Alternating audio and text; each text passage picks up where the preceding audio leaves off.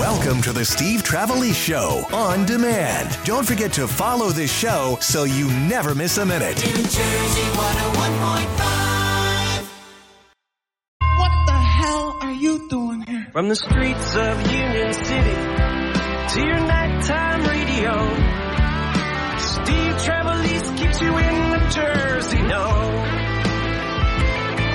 From 7 till 11, live, local, and live.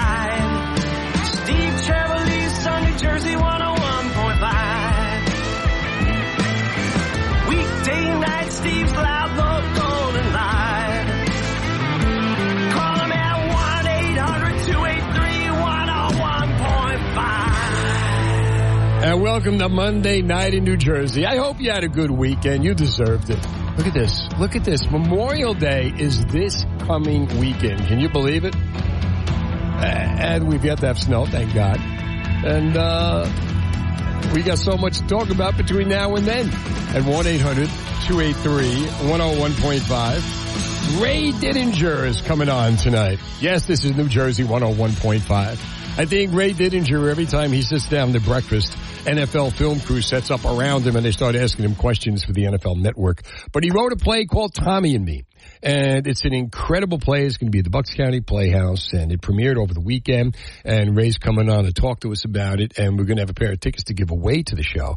So if you're an Eagle fan, you want to stick around for that at 9:10. We're going to be talking about, did you ever get to meet your idol? And how did it go? Best story will get the ticket, so think about that between now and then. Something came up. We're going to talk about, some of the other things we're going to talk about tonight. Those ticket blitzes that, how do we know it's Memorial Day weekend? Because it's seatbelt ticket blitzing season.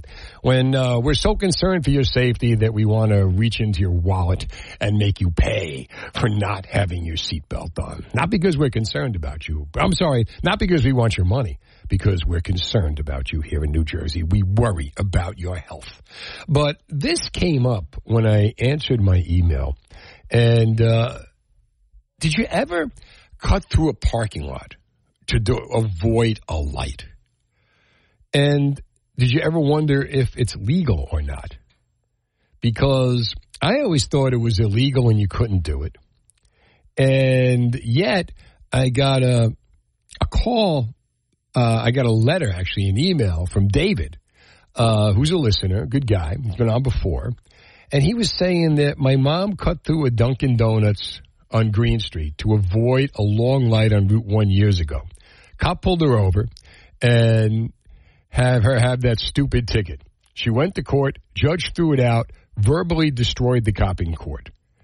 Police cannot prove you're avoiding a light, and they cannot issue tickets on private property, like malls or gas stations.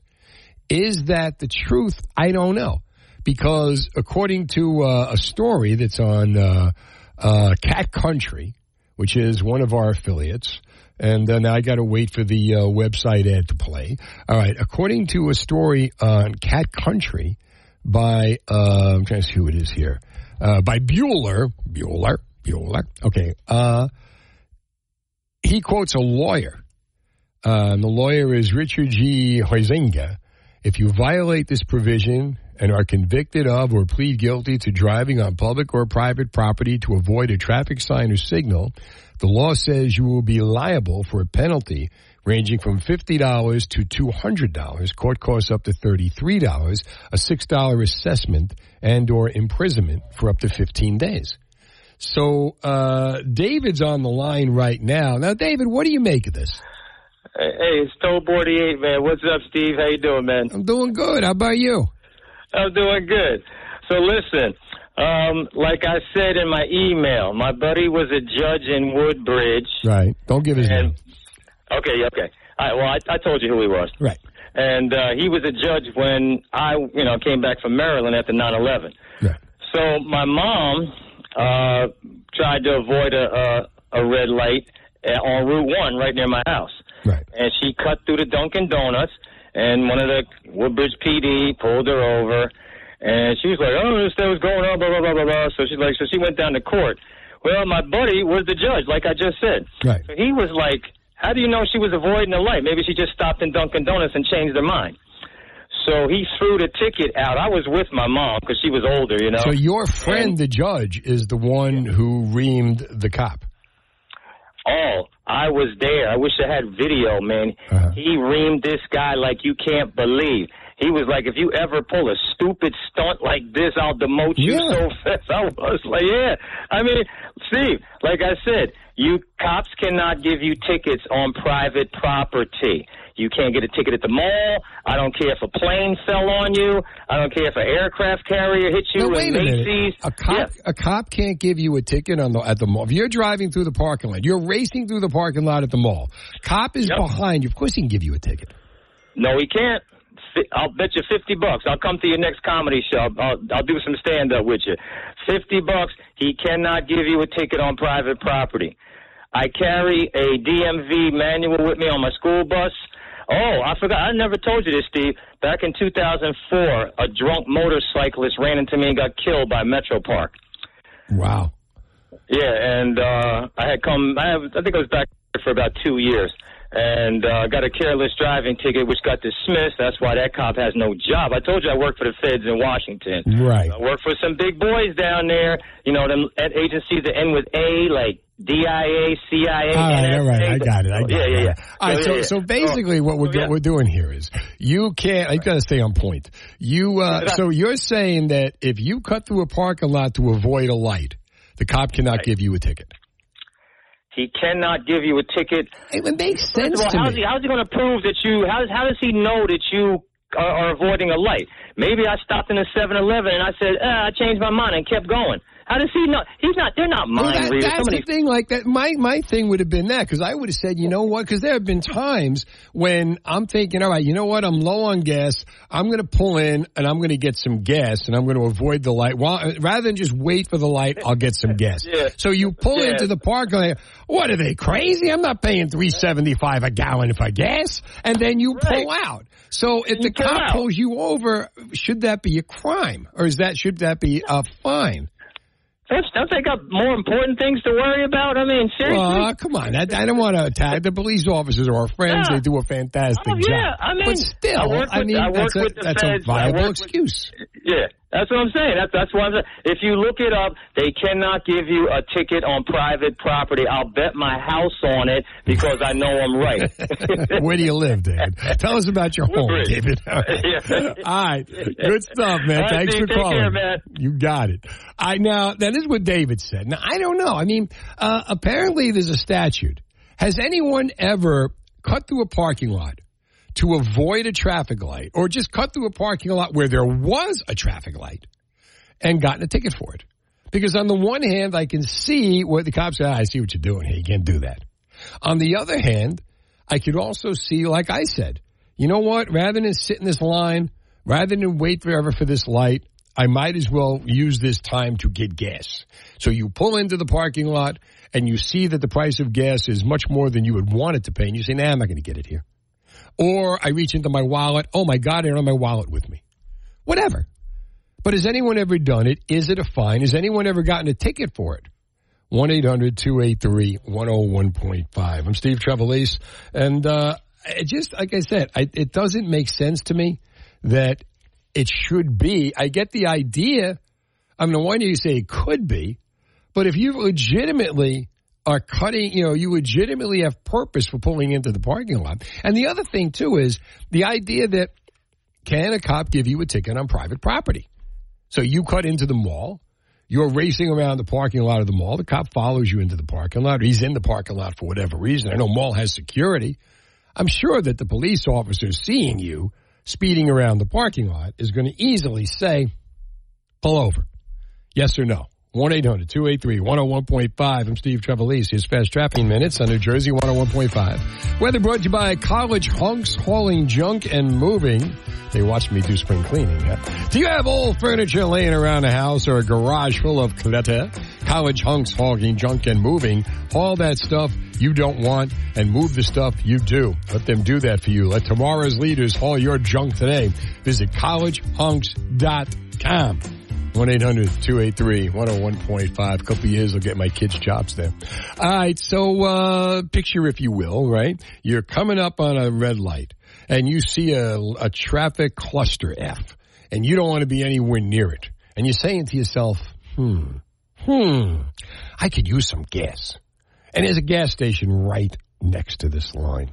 So you pull into the parking lot. And then you see the price of the gas, and you say, I'm not spending $3.75 a gallon for gas when it's $3.30 everywhere else. So you then say, I am in the parking lot. So you avoid the light by pulling out onto the road. Can a cop give you a ticket for that?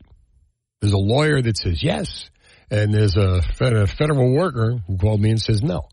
What do you think? 1-800-283-101.5. Earl is in West Berlin, the Duke of Earl. What's up, Earl? Hey, how you doing? Good. How about you? Good. Thank you for taking my call. Sure. I'm calling in reference to David. Right. I'm going to refer to him as Joey Hotshot. Joey Hotshot. Yeah. Oh, he's got a mob name now? Okay. Do you know him? He's just saying, no, I don't. No. But he was willing to bet you $50 that, No, he wanted to bet his house. I'm ready to put my house up against him. Well, what kind of house you got? Listen, here's the thing. Cops can't sit on private property and then pull out and give you a ticket. They're not allowed. It's private property. Now, I agree with you. You could pull into a gas station and you could, check out the scene and say, you know what? I don't want to go here. And you could pull right out.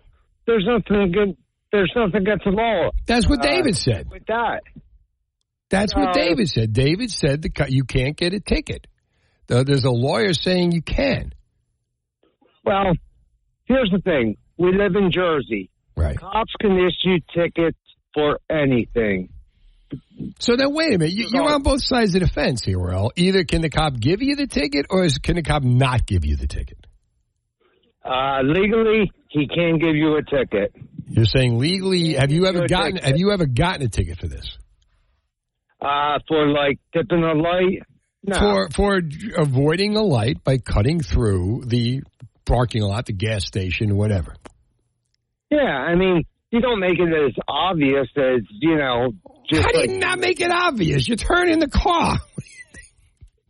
Yeah, you're turning the car, but... Put dark glasses on when you do it? I mean, how can you not make it obvious? I got dark glasses on right now. The only way I roll. Dave, he was just so passionate about, Because he believes he's right. A ticket for this. They can't give you a ticket for that. Cops can give you tickets in Jersey for anything they want. All right. Thanks for the call to New Jersey 101.5. So let's go to Lenny on 287 on New Jersey 101.5. Lenny, what are you thinking? I think the first caller's right. Because when I was younger, I was working at Kmart. Right. I got an accident leaving Kmart, merging onto the highway. Right. The cop told me it's my fault. He would give me a ticket, but I'm on private property, so I was lucky. So wait a minute. So the cop cannot give you a ticket on private property? No, sir. And now what about the deal? So if you're cutting through the gas station to avoid the crowded, congested intersection, can you get a ticket for that? I would say no unless the person admitted that they were cutting through. Then I would still be able to. Why would you admit you're cutting through? But even if you did, I mean, it's not if you can't get a ticket, you can. You could scream it from the rooftops, right? Yeah, that's true. All right, so you're saying no. All right, let's get Ray in Wall on New Jersey 101.5. Hey, Ray. Hey, Steve. Good to talk to you again. I haven't spoken to you since the Galloping Gourmet talk. Oh, there he is. Have you finished your chicken a la king? Anyway, I actually got a ticket. Okay. I got a ticket going into a parking lot to turn around. Right. Actually, I am, the full disclosure, I am a lawyer. So I'm a lawyer, and I also got a ticket. But the thing was, I was going south on 549, and I should have been going north. Right. So when I approached the light, I see the 7-Eleven on the corner. So I say, I'll just pull into the 7-Eleven, pull out on the side street, the side entrance, be at that light, and then make a left and go back the right way. What's wrong with that? Well, I got two tickets. For what? Because the bonus was the turn, and I was guilty. The turn that I made quickly onto the left, go back the right way, was a no left turn light. So, he got you there. But I got a ticket for improper, U-turn going through the parking lot. So what I'm saying is they can certainly give you a ticket. They won't give it to you in the parking lot. I mean, I got pulled over, about 2 minutes down the road, and I wasn't sure what I did. I thought this was a great move. I pull in, I come out, the light turns green. I'm great, and I'm going in the right direction now. But I didn't realize, because I was doing it all so fast, right, that light had a no left turn on it. So in court, I pleaded guilty to the no left turn, right, and they dismissed that parking lot. But thing. that's because because when you get to court, they'll totally make a deal with you on anything. Oh yeah. Yeah, so I mean, you could have gone in and said, I also didn't have my seatbelt on. You could have beat both tickets if you played that right. All right. So, but is it illegal? Is what I don't understand. I mean, but you're a lawyer, right? Okay. My theory, my working theory, I'm going to get gas while instead of sitting in this traffic, I pull into the lot and I see that the gas is too expensive. I change my mind and I pull out on the other side. How is that illegal? It's not. I mean, the only thing, and again, I think the only reason why I got stopped was because I was doing it like an all-one motion. It wasn't like you might have stopped at the gas pump, or you might have slowed down at the gas pump, saw the price. But I think that again, there's a difference between being able to give you a ticket and being able to get a guilty plea on that ticket. That's another good point, said the lawyer. Yeah, you can give you the ticket. Doesn't mean you're going to get. You got to fight the ticket. Right. I know that's. And if we need a lawyer to do that, we got Ray and Wall here. If he could stop watching the Galloping Gourmet and maybe help out. Thanks for the call, my friend. It's 7:30. On 1.5. Weather brought to you by W. Danley Electrical. Weather is unpredictable, but with a Generac automatic standby generator from W. Danley, you'll always have power. Right now, get 0% financing with payments as low as $139 a month. Visit Danley911.com. Terms and conditions apply. All right, 1-800-283-101.5. Steve Trevelise. Here's the question, and it has come up. You're at a light. Okay, you're coming up on a red light, and you see a whole bunch of traffic in front of it, and it's stopped for a while. It's a real cluster, you know what. But right next to the light is a gas station. You decide, I'm going to, rather than sit in that light forever, I'm going to go in a gas station. I'm going to fill up, and then I'm going to pull out on the other side of the road. And let's say you get in the gas station, and now you realize, you know what, this gas is way too expensive. I'm just going to pull out on the side of the road. And you avoid that cluster F. And a cop sees you. And he decides, who do you think you are avoiding that cluster F? Can he give you a ticket? Now, there are two schools of thought on this. There's David, who listens to the show and said he's worked for the federal government. And he says the cop cannot give you a ticket, cannot prove you're avoiding a light. They cannot issue tickets on private property like malls or gas stations. There's a lawyer, Richard Huizinga, says if you violate this provision and are convicted or plead guilty to driving on public or private property to avoid a traffic sign or signal, the law says you are liable for a penalty ranging from $50 to $200. Statute 33-4-66.2, court costs up to $33, NJSA 22A 3-4, a $6 assessment, NJSA 39:5-41, or imprisonment for up to 15 days. You're going to go to jail now for 15 days for this? You tell me. 1-800-283-101.5. John is in Highland Park on New Jersey 101.5. Hi, John. Hi, how are you? I'm good. I just wanted to say, a couple of years back, a gentleman at the Brunswick Square Mall, not only did he violate a law on the parking lot property, he actually drove literally through the mall. He went in at Macy's. He went in He went in at J.C. Penney's through the front doors and drove through the mall and came out at Macy's. How the hell did he get the car in? I didn't even. I can't imagine on doors. He through the glass. Through the glass. Well, of course, that's got to be a ticket, right? Yeah, well, they didn't only give him a ticket. They arrested him. Well, I figured they would. Getting back to the other point. Okay. I equate things. I have a couple of friends of mine that are police officers and their relatives. And I equate, like, give the guys a break. They see a lot more than we do. But there's nothing negative about the cops here. This is just a question of is it an offense?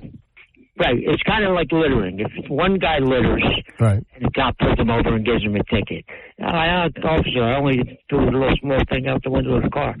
What if 10,000 people a day do it? What if 1,000 people go to this? I'm not looking to learn a lesson here. I'm just asking you, is it legal or illegal? I'm just saying, I was given a ticket for running 2 stop signs in the mall.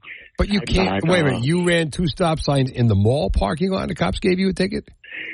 Yes, they gave me. You sure, was it mall security or was it actual police? It was Walmart's. No. My question is this. North Brunswick Police. It was, so it was actual police that gave you a ticket for running 2 stop signs in a mall parking lot? Right, I rolled through them. I didn't actually stop. I rode through them.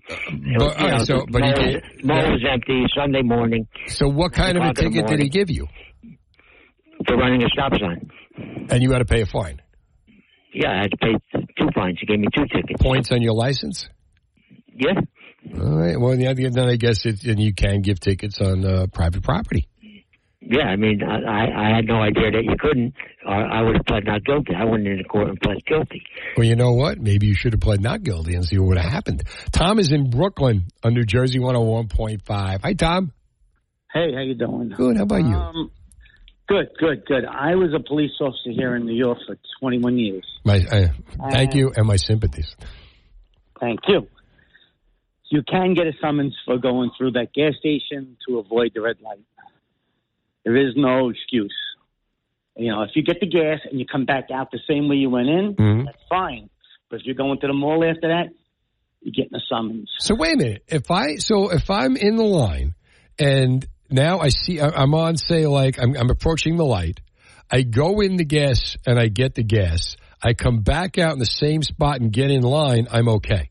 But if I go in and I get the gas and I come out the other side, beating the light, that's a summons. The mall, right? You're beating the light. That's what you're doing. You're beating the light. Maybe you don't even need gas. Maybe you're getting $2 worth of gas, but you don't want to wait there for 20 minutes. Right. You get a summons for it. I've given out summonses for it only because it's at my discretion. Right. If the person's a nasty person, he's going to get a summons. If he's cordial and has a good excuse and everything else, he goes home. Because you're a good guy. Now, as far as public property, right here in New York, you can get a summons for blocking your own driveway. If you have a driveway that goes like alongside of your house, in your backyard, you can get a summons because if the fire department has to come to your home to put out a fire, they can't go to the backyard because the car is blocking them. It's a law on the books. It's not enforced, but it's on the books. Like so many other laws that aren't. So that'd be the same thing like if you have so if you have you want to park your car. You can't park anywhere in the city, but you have a driveway and you want to park in your own driveway, that could be a problem. That could be a ticket. You could get a summons. Yep. All right. What about the old days when you would put the garbage can out to save you space in the snow? That's all.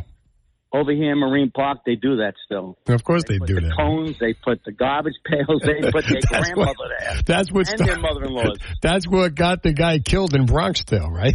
Yep. All right. Thanks for the call to New Jersey 101.5. All right, 1-800-283-101.5. We got Vince, we got Bill.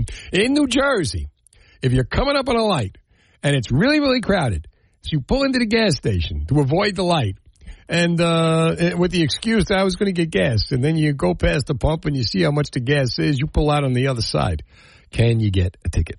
Are you ready to downsize? Want to sell your home fast? Robert Dukansky of RE/MAX First Advantage is buyers lined up to get your home sold fast and for more money than you thought possible. After Suzanne's husband died, she decided to sell her mountainside home. With the help of Rob and his team and their top-tier marketing strategies, she had 51 showings, multiple offers in just 11 days, selling the home at $500,000, which was $25,000 over the list price, enabling Suzanne to move on.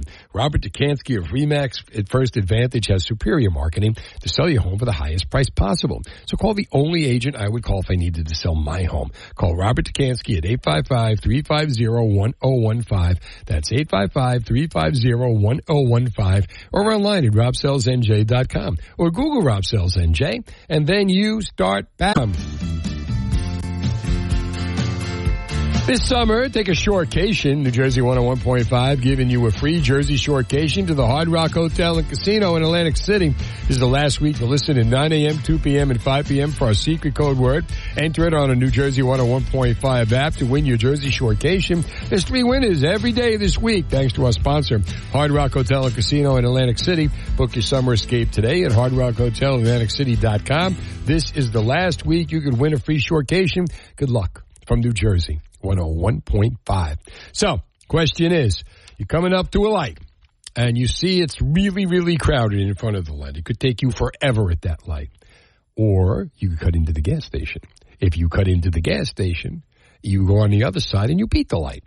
So you pull in with the excuse of, should you get pulled over, I'm going to buy gas. And then you see the price of the gas and you decide, I'm not going to pay that for the gas, and you pull out the other end. Can you get a ticket? And take away the gas excuse. Can you just cut through the parking lot? 1-800-283-101.5. We have a listener saying yes. We have a lawyer saying no. Has this ever happened to you? Bill is in Lakewood on New Jersey 101.5. Hi, Bill. How you doing, Steve? Good. How are you? Not getting to the gas station question, but everybody seems to be under the impression that you can't get a ticket on private property. Can you? I live in a homeowners association in a gated community. Our trustees give the police permission to come through our gates and enforce all New Jersey state motor vehicles. But they have to be given permission.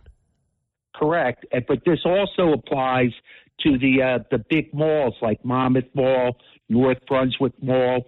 When that guy said that he got 2 tickets for going through a stop sign, it was probably because that police department had permission to be on that property. So they can only do it with permission.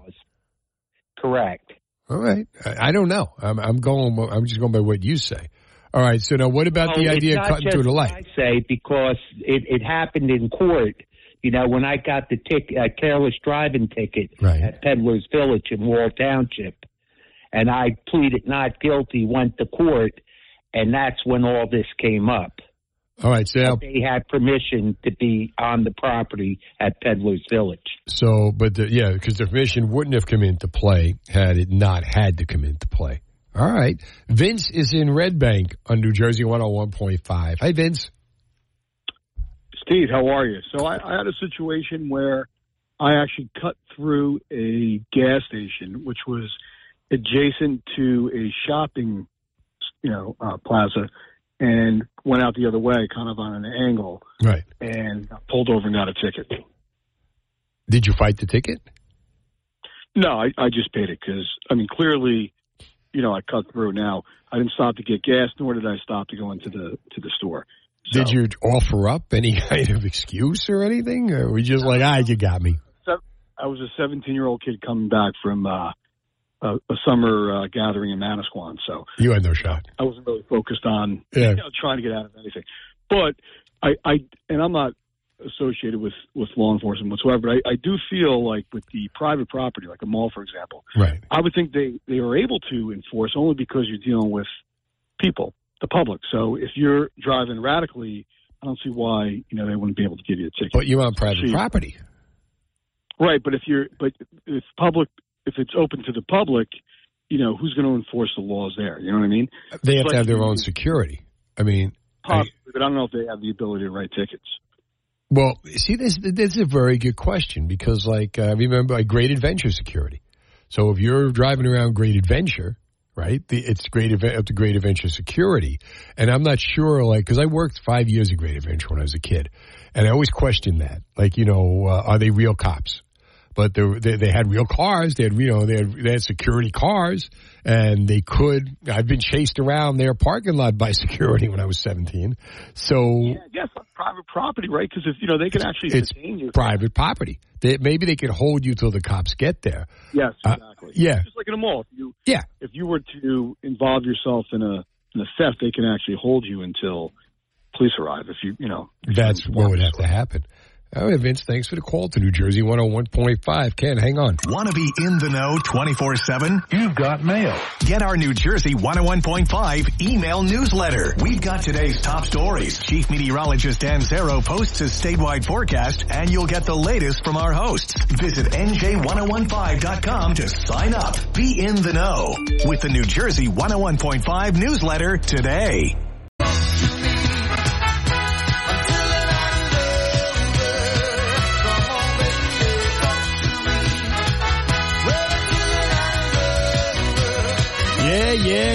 Yeah. Steve Trevelise talking to you because that's what we do. Monday through Thursday from 7 to 11. Ray Didinger is coming on at 9. Tommy and Me is the play. It's great. And Ray's a great guy. And we're going to be giving away a pair of tickets. I want the best story of did you ever get to meet your favorite athlete? Who did you grow up idolizing? Who was your favorite athlete growing up? Did you ever get to meet him? We're going to give you the best story in the 9 o'clock hour. We'll give away tickets to see Tommy and Me at the Bucks County Playhouse. It's a great play. And Gordon Clapp, who's in NYPD Blue for like the entire run, he plays Tommy McDonald. And the actor who plays Ray is also from New Jersey, so do stick around for that. Right now, though, this came up. If you're coming to a street light, a red light, and you see a cluster F of traffic in front of it. You're going to wait forever at that light. And you cut into a gas station to avoid that light. Cut through the parking lot, come out the other side. Can you get a ticket? Now, if you were to need an explanation for said police officer, should you get a ticket, and you said, you know what, I wanted to pull over. I was going to pull in and get some gas. I saw the gas prices were too high. I decided not to do it. Or I was going to pull into the 7-Eleven or the Wawa, and then I realized I didn't have any money, so I just went down. Whatever the excuse is there an excuse? Can you get pulled over? And as far as the fact that, and the argument was made by a caller, David, who called in, said, the cops can't give you a ticket on private property. And then people were calling in saying, well, they can if the owner of the property says it's okay. So where is all this? There's a lawyer saying that you can't do it. You just cannot avoid the light by cutting through the parking lot. Where are you on this? Has this ever happened to you? 1-800-283-101.5. Ken is in Runnymede on New Jersey 101.5. Ken, thanks for waiting. Hi, retired police officer. Yeah, you can get a ticket for avoiding a traffic turn or traffic signal, and it doesn't have to be the private property issue because they're ticketing you when you leave the main highway to go on the private property, and when you leave the private property to return back onto the main highway. It really has nothing to do with the private property, except you're using that conveyance to avoid the signal.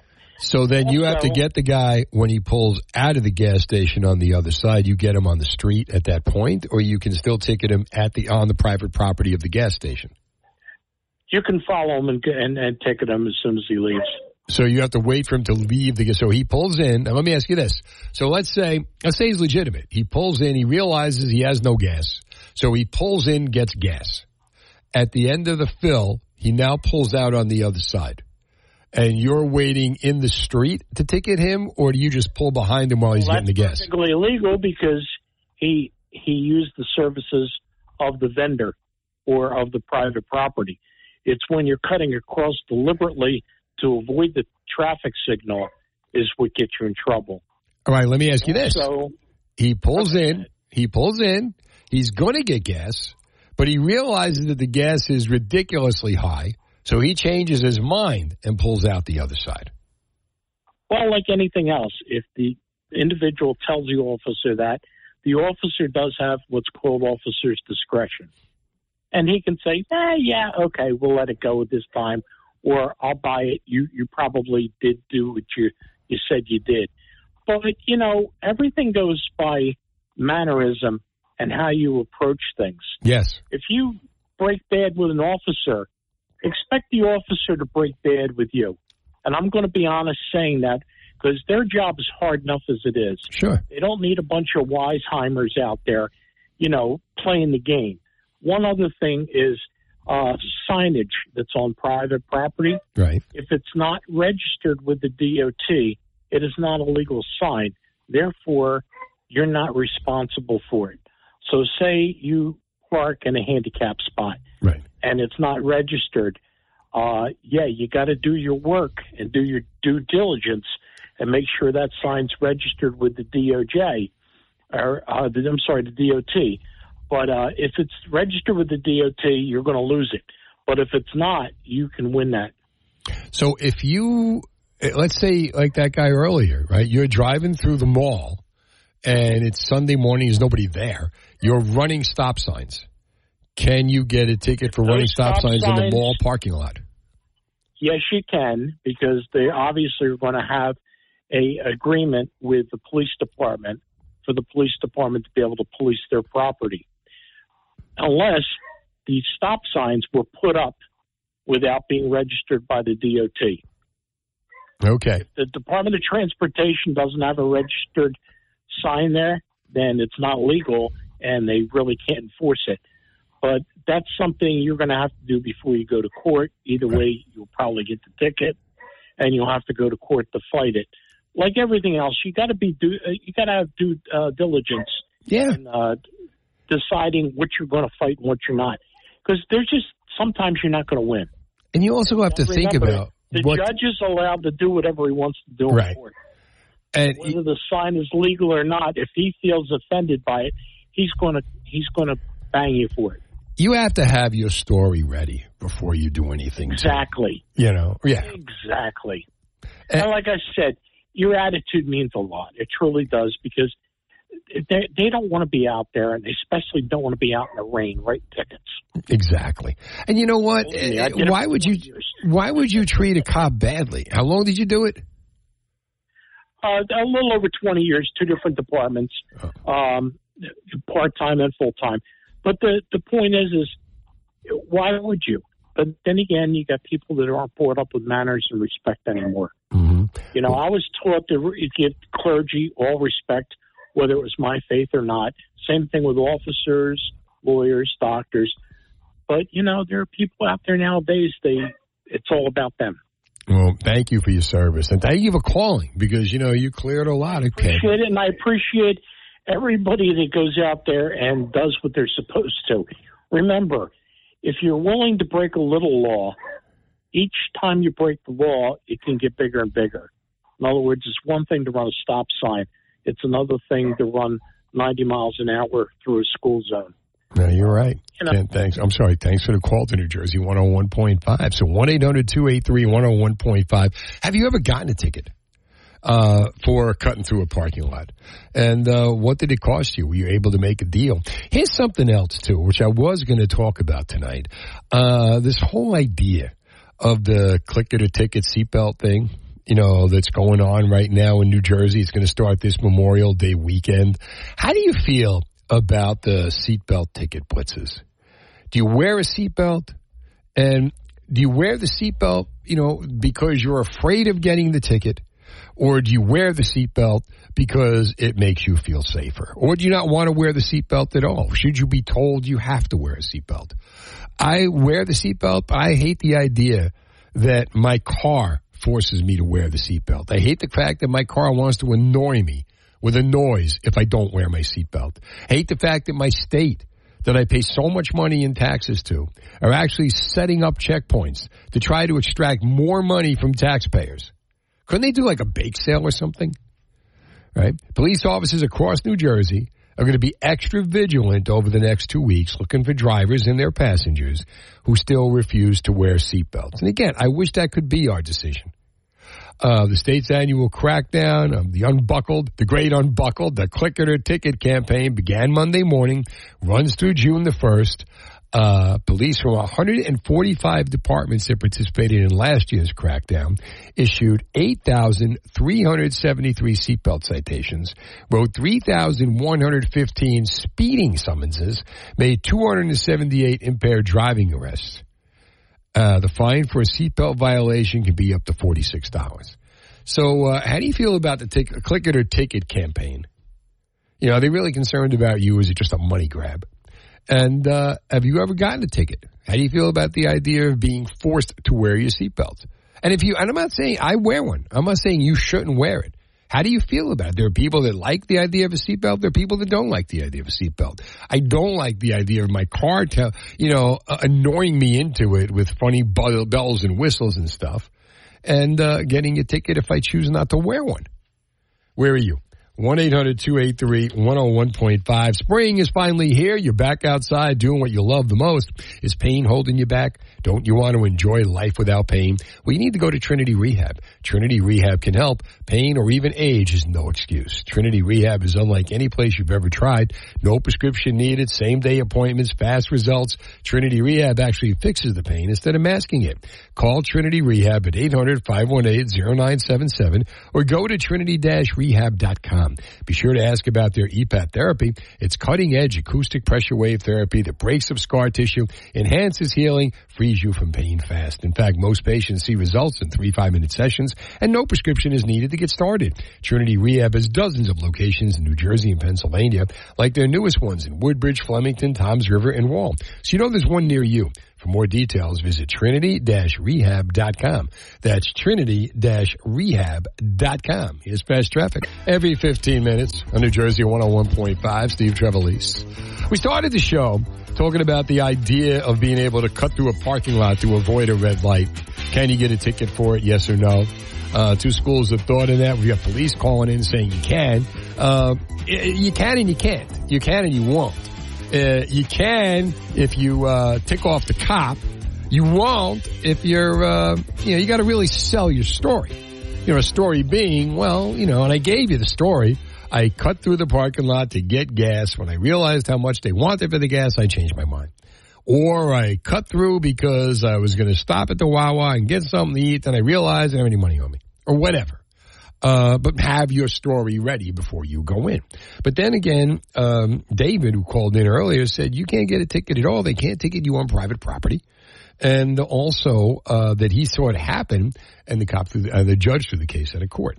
So that is one thing we were talking about. The other, this whole seatbelt ticket blitz, where, the state of New Jersey is looking for money. So where do they go? Where do they always go? Right to us. And now the police department's looking for money. And where do they go? Right to us. Although, they've got statistics.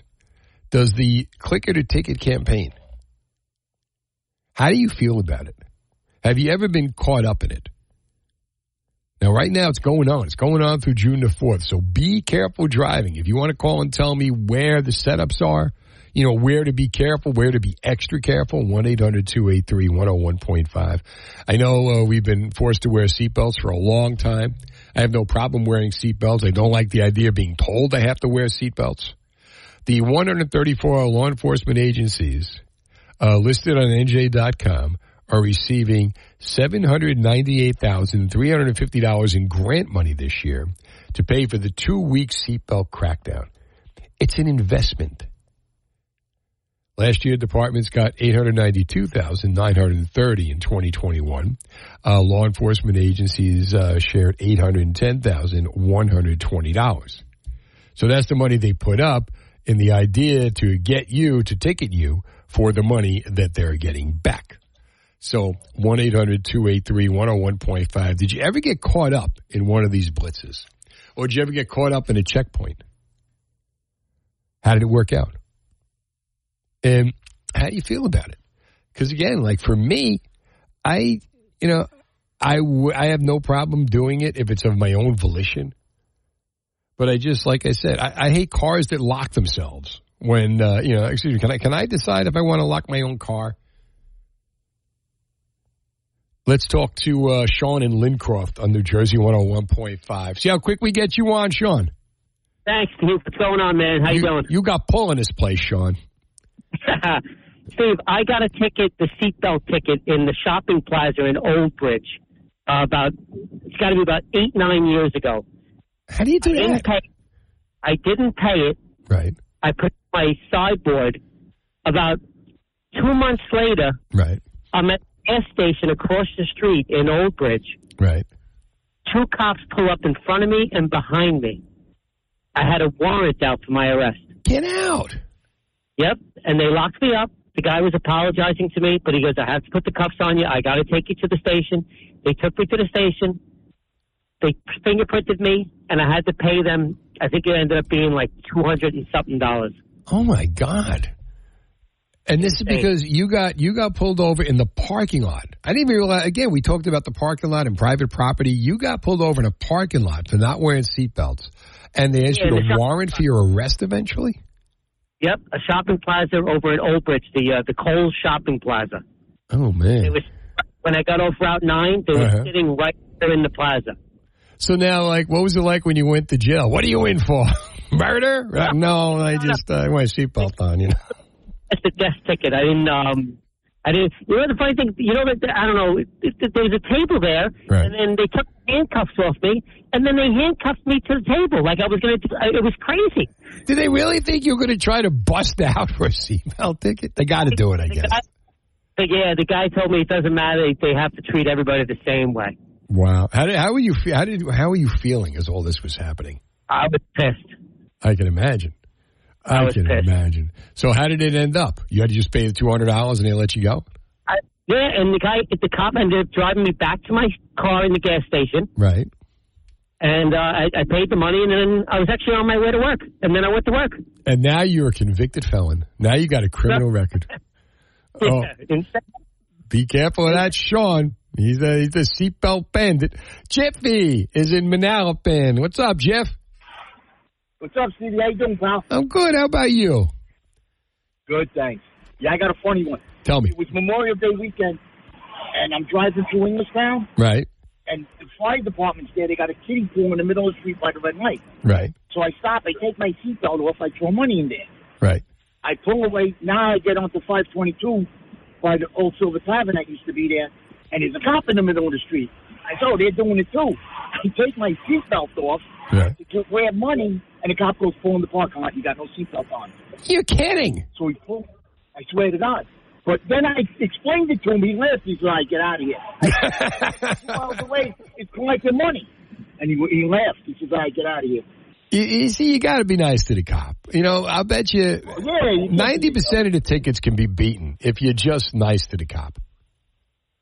Yeah, 100%. Absolutely. Jeff, thanks for the call to New Jersey 101.5. 1-800-283-101.5. Steve Trevelise. So where are you on the seatbelt, the click of the ticket, right? Because 132 towns got grants to crack down to make sure you are buckled up.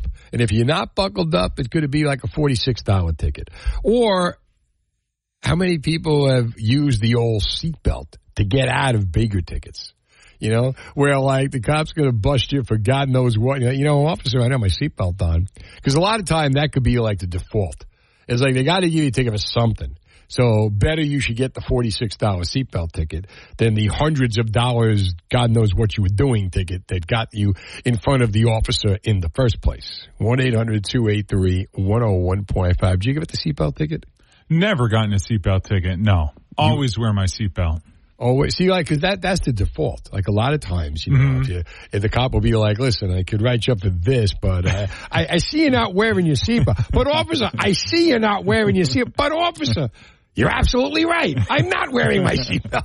Would you like it? 8:30. 15 minutes on New Jersey 101.5. Steve Trevelise.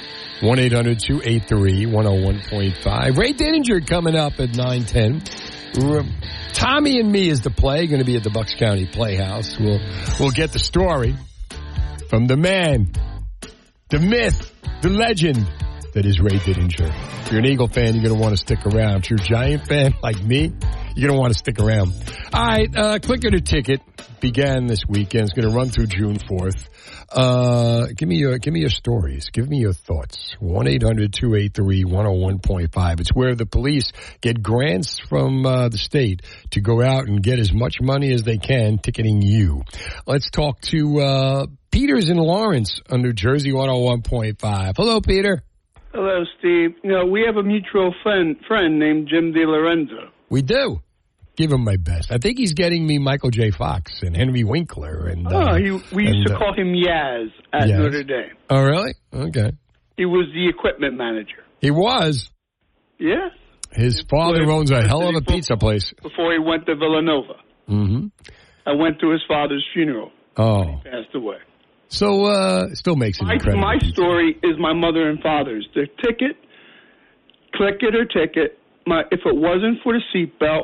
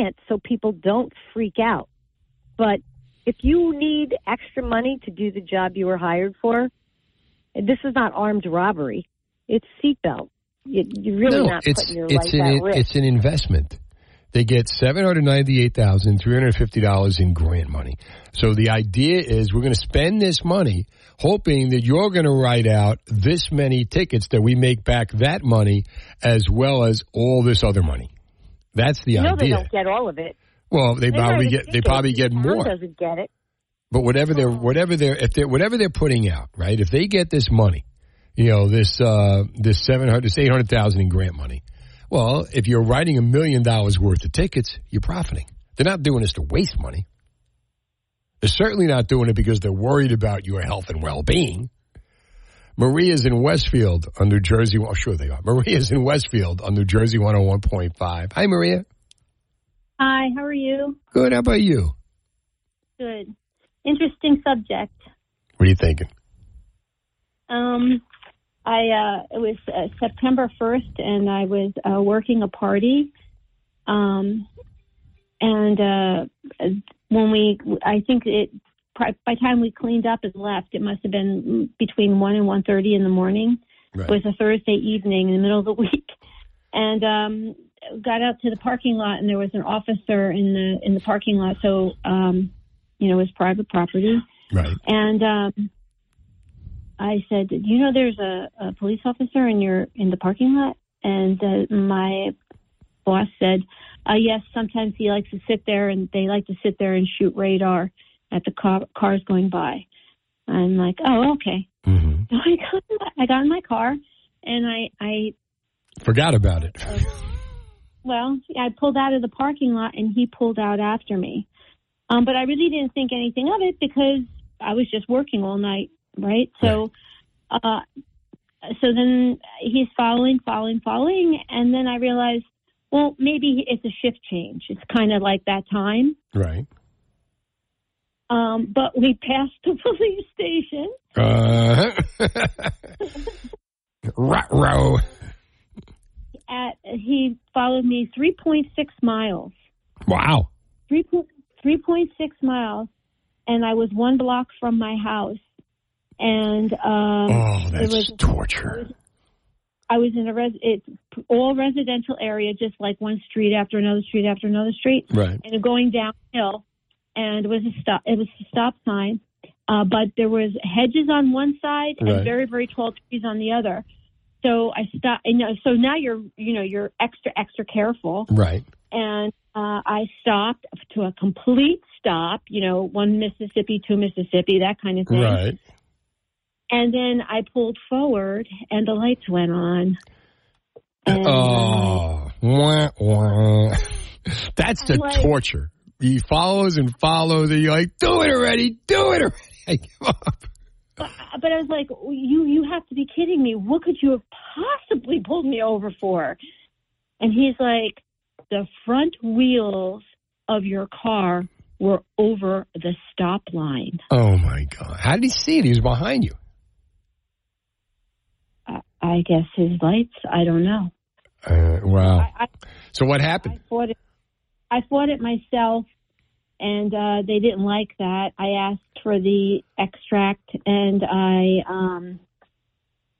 fought it myself. I proved, that I was innocent by taking pictures and drawing the intersection, and by the axle, the distance, the 8 feet axle width between axle to axle. Right. That it's really not about the exact stop line. I think it's about the crosswalk. You you have to be a certain distance from the crosswalk. Uh-huh. So I sort of had this case, built this whole case for me. And I angered the judge. Did you win?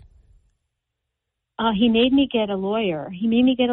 And what happened is they made me take a defensive driving course, and then I was let go. All right. Thanks for the call to New Jersey 101.5. New Jersey 101.5. Steve Trevelise.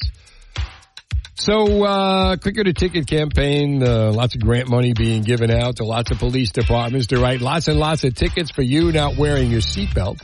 Has it ever happened to you? 1-800-283-101.5. How do you feel about the idea of extra cops being put on to make sure that you are wearing your seatbelt? Have you ever been caught in the trap? Have you ever been caught in a campaign? Have you ever gotten out of another ticket by copping to the I didn't wear my seatbelt ticket?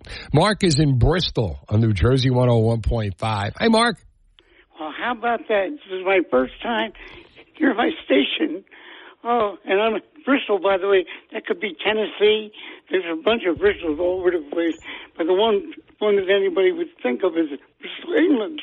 Well, this is where the stomp was invented. So did you ever stomp in Bristol?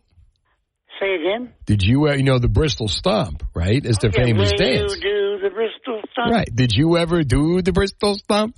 Never did. You never Bristol Stomped? Oh, you know why? I thought, they're girls. She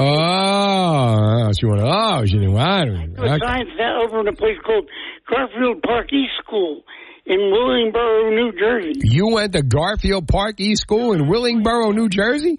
No, that's where I taught. Oh, so you taught. What did you teach? Don't say dancing. What did you teach? Physiology, pathology, and human sexuality to 7th graders. You taught human sexuality? Imagine what that would be like today, the things you'd be telling those kids. And then you do it. And his name was Dr. Peter J. Romanoli. Uh-huh. I don't know if he's still around. But let me tell you, you're talking about the forces of a crash. You're going to continue traveling at the same speed until you're stopped by something else. Oh, I'm not against wearing seatbelts at all. Listen to me. Oh, I'm sorry. I put the seatbelt in this 1948 Chrysler. Right. They sure didn't come like that in those days. They didn't have a shoulder belt, anything like that. Real safe. That's super safe. Yeah. Today's car. This was a lap belt only, and I installed it myself. It was only in the front seat. Right. There was very rarely somebody in the back seat anyway. And, oh, my gosh, you're talking about this. You're just going to continue traveling until you hit something. Your body, that is. All right, Mark, thanks for the call to New Jersey 101.5. In 3 minutes of my life, we're never going to get back. All right, 1-800-283-101.5. I mean, basically, like I said, my thing with the whole thing is, it's like we need money, so let's try to ticket the taxpayers. Let's try to, get it from more stops. It's an investment. Some people do bake sales. High school football teams, they wash cars in the parking lot and they sell plants and they do mailings and all that. I know that now because my kids play football. And the cops, they do clicker to ticket. And it's Memorial Day, so be careful if you're out there driving because they're going to be out there till June the 4th. Go to NJ1015.com. We got some good stuff on NJ1015.com. Go to the Steve Trevelise page, and some of the things you're going to like you want to find the cheap date in New Jersey. Right now dating has gotten out of control because we're not really sure. You're not really sure where it's going to go, and with the cost of inflation, you don't want to spend a lot of money to find out. Fortunately, New Jersey has a lot of places that you don't have to spend a lot of money to find out. And we got those places on NJ1015.com. And then the other thing, a friend of mine, Meatball Mark, we call him, Mark Pika, Pika's Picks. He has a great Facebook page. And when it comes to meet the balls, Mark knows where they are. And I threw up a thing on Facebook. I do a lot of crowdsourcing. I ask your opinion because I trust you. I'd rather trust you than some paid food critic. So I basically say, where are the best food trucks in New Jersey? And I did that because Gemini, who's in here every Wednesday night handling the New Jersey category on Trivia, was doing a food truck festival. So I say, listen, take some pictures of the food trucks, get me some names, we'll do a nice piece for the radio station. Oh, yeah, I got it. I haven't got one friggin' picture. But that's all right. So I went on, and I go on Facebook, and I say, where are the best food trucks? And Meatball Mark finds for me, your sister's balls. We got the story. We got the story of your sister's balls on the Steve Trevelise page at New Jersey 101.5 at NJ1015.com. Now listen, coming up, Tommy and Me is a great play at the Bucks County Playhouse. It's a story of Ray Didinger and Tommy McDonald, who was his childhood idol. Ray is so inspired by Tommy McDonald, he becomes a sports writer. And what does he do? He makes the Hall of Fame. And he gets Tommy McDonald into the Hall of Fame.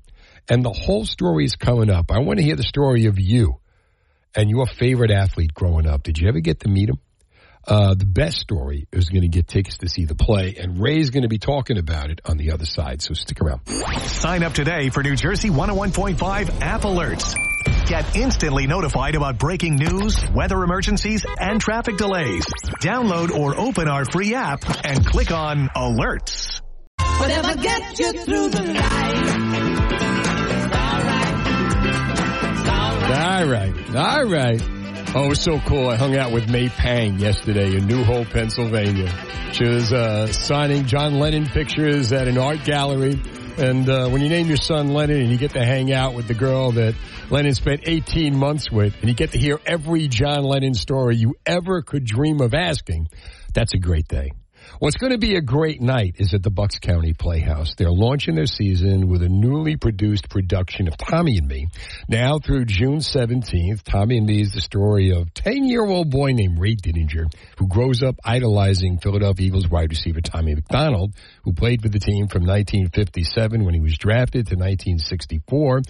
The relationship inspires Ray to become an NFL writer, radio and TV analyst, the best in the city of Philadelphia, eventually gets him in the NFL Hall of Fame as part of the Writers' Honor Roll, and he would successfully make the pitch to get Tommy in as well.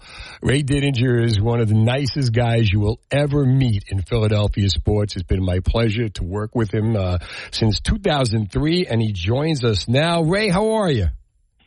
Very well, Trev. How are you doing? I'm good. Did you write this play on a yellow legal pad? I know you are with technology.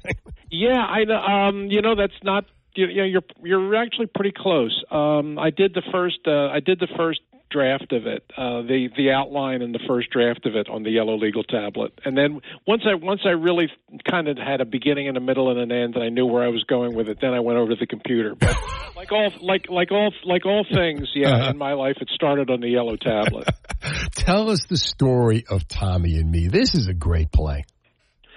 Yeah, it's a great story, Trev. I mean, that's really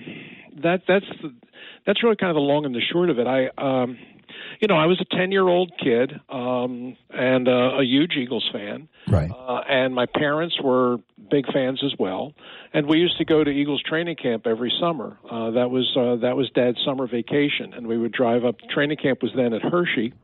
And we would drive up to Hershey. We would spend 2 weeks just going out and watching them practice every day. That was, it was no Jersey Shore, no Poconos, none of that. It was just, up the turnpike to Hershey to watch the Eagles practice. We would spend our 2 weeks there and go to every practice. And Tommy McDonald was my favorite player. And I was just a typical 10-year-old kid standing outside the locker room door with my autograph book, waiting for him to come out. And training camp back then was a whole different sort of setup. I mean, now there's all kinds of fences and barricades and security guards and all that. So back then, there was none of that. I mean, hardly anybody went to training camp. Hardly anybody went to practice. So if you're a 10-year-old kid with an autograph book, you can literally stand at the locker room door and wait for your favorite guy to come out. So that's what I did, and Tommy came out, and I asked for his autograph, and he was really nice, and then we struck up a conversation, and that conversation became a friendship, and it continued on for 40 years and wound up in the Hall of Fame. How about that? And did he inspired you to become a writer? Did you want to be a wide receiver first? Did you run around catching passes, screaming, Tommy McDonald? Of course, we all did. Right. In those days, every kid wanted to be Tommy McDonald because he looked like all of us. I mean, that's the thing. I mean, I remember the first time he came out the door, and I'm 10 years old, and I'm looking at him, and I'm thinking he's not much bigger than I am, and that's really true. And he looked, and the thing was, he was little. He was only 5'9" and 170 pounds, but he looked like he was 12 years old. I mean, he was just, we all admired all of the players. I mean, you admired Bednarik, you admired Van Brocklin, you admired them for their greatness, but as a kid, you couldn't identify with them. They were grown men. Tommy looked like us. Tommy looked like the kids in the schoolyard at recess. I mean, but yet he was out there playing with the big boys and helping the Eagles win a championship. So as a kid, you related to him on a much more personal level. I sure did. And the question that you asked is a good one. I mean, did that have anything to do with the career that I pursued? And it really did. I mean, the way Tommy treated me and the way he befriended me, he really kind of brought me into the world of pro football, and he made me feel that it was real to me. And I really felt like, hey, you know what? I kind of know this business. I kind of feel like I belong in this business, and it kind of gave me the confidence to pursue it. And Gordon Clapp from NYPD Blue, 12 years, was in every season, and he plays Tommy McDonald, and he was a huge Tommy McDonald fan, even though he lived in New England. So you guys, first of all, did that have anything to do with the casting? And you guys must have a lot of fun just telling Tommy McDonald stories. How much has he learned from you? How much have you learned from him? You're right, and that, when it was, that had nothing to do with offering the part. I mean, when we were trying to figure out who they wanted to play Tommy, they said, well, first of all, if you're looking for an actor to play Tommy McDonald, you have to start with the fact that he has to be small. Right. You can't hire somebody that's 6'2" to play Tommy McDonald. You need to find somebody who's 5'8" or thereabouts, and there aren't that many actors that are that small. So they knew that Gordon Clapp was a very fine actor. Obviously, you mentioned 12 seasons on NYPD Blue, won an Emmy Award for that. He was nominated for a Tony for Glengarry Glen Ross. I mean, he's been very successful in movies, TV, and on the stage. So they said, Gordon Clapp, he's the right size. We'll send him the script and we'll see what he's. He's really busy. He's got a lot of projects going on. At that point he was touring the country doing a one-man Robert Frost show. Wow. So they sent him the script, and like the next day he called them back and said, I want to do this. And I found, and I didn't realize why, but then when he joined us to start rehearsals, he said to me, I was a huge Tommy McDonald fan. How about that? And he said, I'm not from Philly, and he said, I wasn't really an Eagles fan. He said, but, I was the littlest kid in my neighborhood, and I wanted to play football with the big guys. And when I watched football on TV, the guy that I idolized was Tommy McDonald because he was doing the same thing. So, we came to this, he and I came to this story in much the same way as, doing a piece about our childhood hero. It just so happened it was the same hero. Was it hard for you bearing your soul in this play? We really get an inside look at you. Yeah, I know. And a lot of it comes through the character that I create, who is the 10-year-old me. Right. There were two of me's wandering around on that stage. There's the adult me, and then there's the 10-year-old me. And the two kind of walk through this story together. And what's kind of funny about it, and what gets some of the biggest laughs in the play, is the 10-year-old Ray, given a lot of talk back to the big guy, because the older Ray is kind of where I am now, which is the objective reporter, the serious, sober journalist. No cheering in the press box. Keep everything on. Keep everything objective. And and the 10-year-old me is walking alongside me, and he doesn't get this at all. Uh-huh. What do you mean? You're going to go to the Eagles game at Franklin Field, but you're not going to cheer? I mean, that doesn't make any sense. So that whole the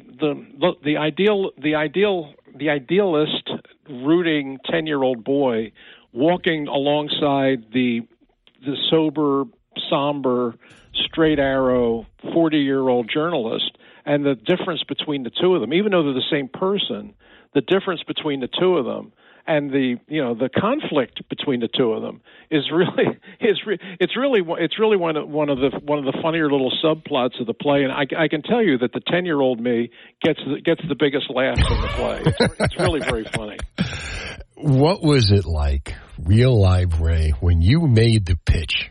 After seeing this play and writing it, what was it like when you made the pitch to get Tommy McDonald in the Hall of Fame, feeling the way you do? What was going through your mind? Was this like the pitch of your life?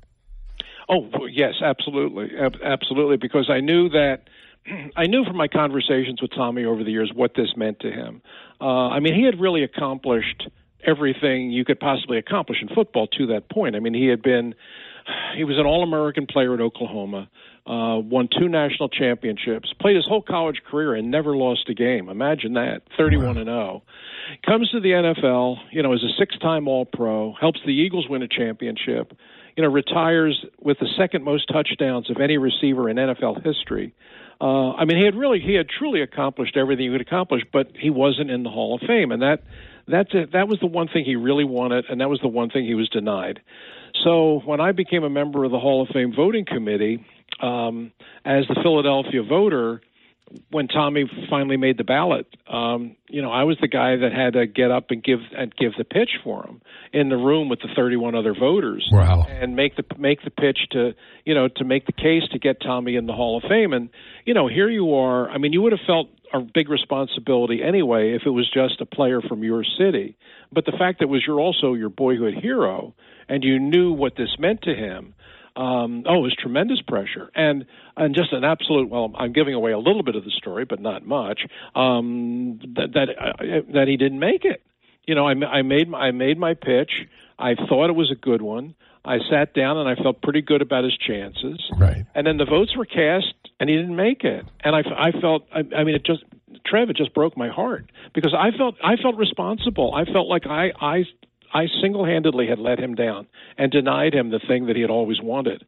And it took another 10 years before he finally got on the ballot, and he finally got in 1998. But I will tell you that moment when they announced the class and he wasn't in it was a heartbreaker for me because, who wants to disappoint their boyhood hero for something that you knew meant so much to him? That was one of the most bitter disappointments of my life, but we finally got to celebrate in 98 when he went in and he asked me to be his presenter.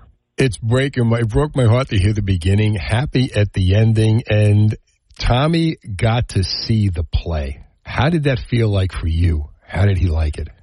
Tremendous, and that's one of the great that's one of the great joys of the whole experience, Trev, is that he lived to see it. We did the play. We did the play for the first time in 2016. It's been around that long, which kind of amazes me still. But we did it in 2016, and he came to the first matinee. It was a Saturday matinee, and he came with Patty, his wife, with the 4 kids, with all the grandchildren. They filled a whole row in the theater, and he just loved it. I mean, he was so excited. I mean, he just had the smile on his face the whole time. It was really funny. I was sitting sort of behind and in the back, and I just, I wasn't even watching the play. I was just watching him watch the play, and to see him, he was sitting between his son and his daughter, and to see him during the play, like nudging his son and like pointing at the stage, and like you can almost see him saying, "Yeah, that's right. That's it. I remember that." It was great, and and after the play was over, and the people, I introduced him from the stage. I introduced Tommy, and he got, of course, a huge ovation. And after it was over, I mean, everybody just swarmed him and wanted his autograph, and they wanted pictures, and they wanted to tell stories about. I remember the day you did this, and I remember the day. And he stayed around for a good hour after the play was over, just talking to everybody and just having the greatest time. And when he was leaving, I walked him to his car, and I always remember as he was getting in the car, he said, "Thanks." He said, "You let me be Tommy McDonald again." Oh, wow. Which I thought was, and I understood because he was in his 80s and he didn't get out of the house much, right? And his health wasn't the best. But to come back and for that one day to kind of, I understood what he meant. You let me be Tommy McDonald again, and it meant the world to him. Well, the name of the play, Tommy and Me, and it's going to be running at the Bucks County Playhouse through June 17th. Ray Didinger, thanks so much for coming on. It was a real pleasure, Trev. It was great talking to you again. Take care of yourself. You got it, my friend. Best of luck. What a great play. What a great play. I highly recommend going to see it. Here's Fast Track Weather every 15 minutes. On New Jersey 101.5, take a shorecation. New Jersey 101.5 giving you a free Jersey shorecation to the Hard Rock Hotel and Casino in Atlantic City. This is the last week to listen at 9 a.m., 2 p.m., and 5 p.m. for our secret code word. Enter it on a New Jersey 101.5 app to win your Jersey shorecation. There's 3 winners every day this week, thanks to our sponsor, Hard Rock Hotel and Casino in Atlantic City. Book your summer escape today at hardrockhotelatlanticcity.com. This is the last week you can win a free shorecation. Good luck from New Jersey 101.5. Did you hear the Ray Didinger interview? Tommy and Me. What a great play. Ray's such a great guy. And this is the story of a 10-year-old boy who falls in love with his football hero and inspires him to become a writer and eventually make the pitch that would get him in the Hall of Fame. Not the first time, but eventually he does. So I got tickets to the play. And if you heard the interview, you'd want to go to this. I'm looking forward to it. I'm going to go. I'm going to take my sons, my football-playing boys, to go. I want to hear your story of who was your favorite athlete growing up. Did you ever get to meet him or her? You know, who did you idolize growing up? Every kid has a hero. You know, you got to be a football hero or a baseball hero, basketball, hockey, whoever. Who was your favorite athlete? What was it that made you like them? What made you zone in on them? 1-800-283-101.5. What kind of an influence did they have on your life? Did you ever get to meet them? Is there a story there? Tell me your story. And the best story, I'm going to give you a pair of tickets to see Tommy and me at the Bucks County Playhouse. Gordon Clapp is in it, you know, from NYPD Blue. And he was an Emmy Award winner, as Ray said. So it's going to be a great show. And if you're an Eagles fan, you're going to definitely want to see this. If you're a Giants fan, go anyway. You're going to definitely want to see it. But give me the story. Who is your favorite athlete? You know, it's different now, the relationship between kids and athletes, than it was back in the day, because kids today have so much more accessibility to the athlete. They know more about the athlete. When, back in the day, you knew what you were fed, by the press. You didn't get a lot. The athlete didn't speak. They had public relations, things like that. Today, the athletes are all over their own social media, their own Instagram. They tell you what they want you to hear, whether you want to hear it or not.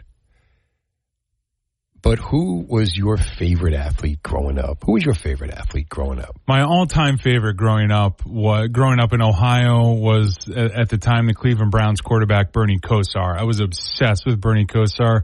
Also, Chris Mullin and Barry Larkin of the Reds. Those are my three. Those are my Chris go-tos. Mullin, the basketball player? Yeah. From New York? Yeah, because I had a flat top just like Chris Mullin. So I thought he was so cool because he was a great ball player. And, of course, I love Jordan. But it was mostly Ohio sport teams. So. I got to ask you your thoughts on Jim Brown's passing. That's a tough one to take. I mean, it was coming. He was getting up there, and he'd make personal appearances during the season every year. And every time he'd come out, you'd see him just a little slower than before. So it's hard to see because he's football. When I look at Jim Brown, I think of football. So. And so, you know what? I could have talked to Ray for a half hour on Jim Brown. He's got every Jim Brown's.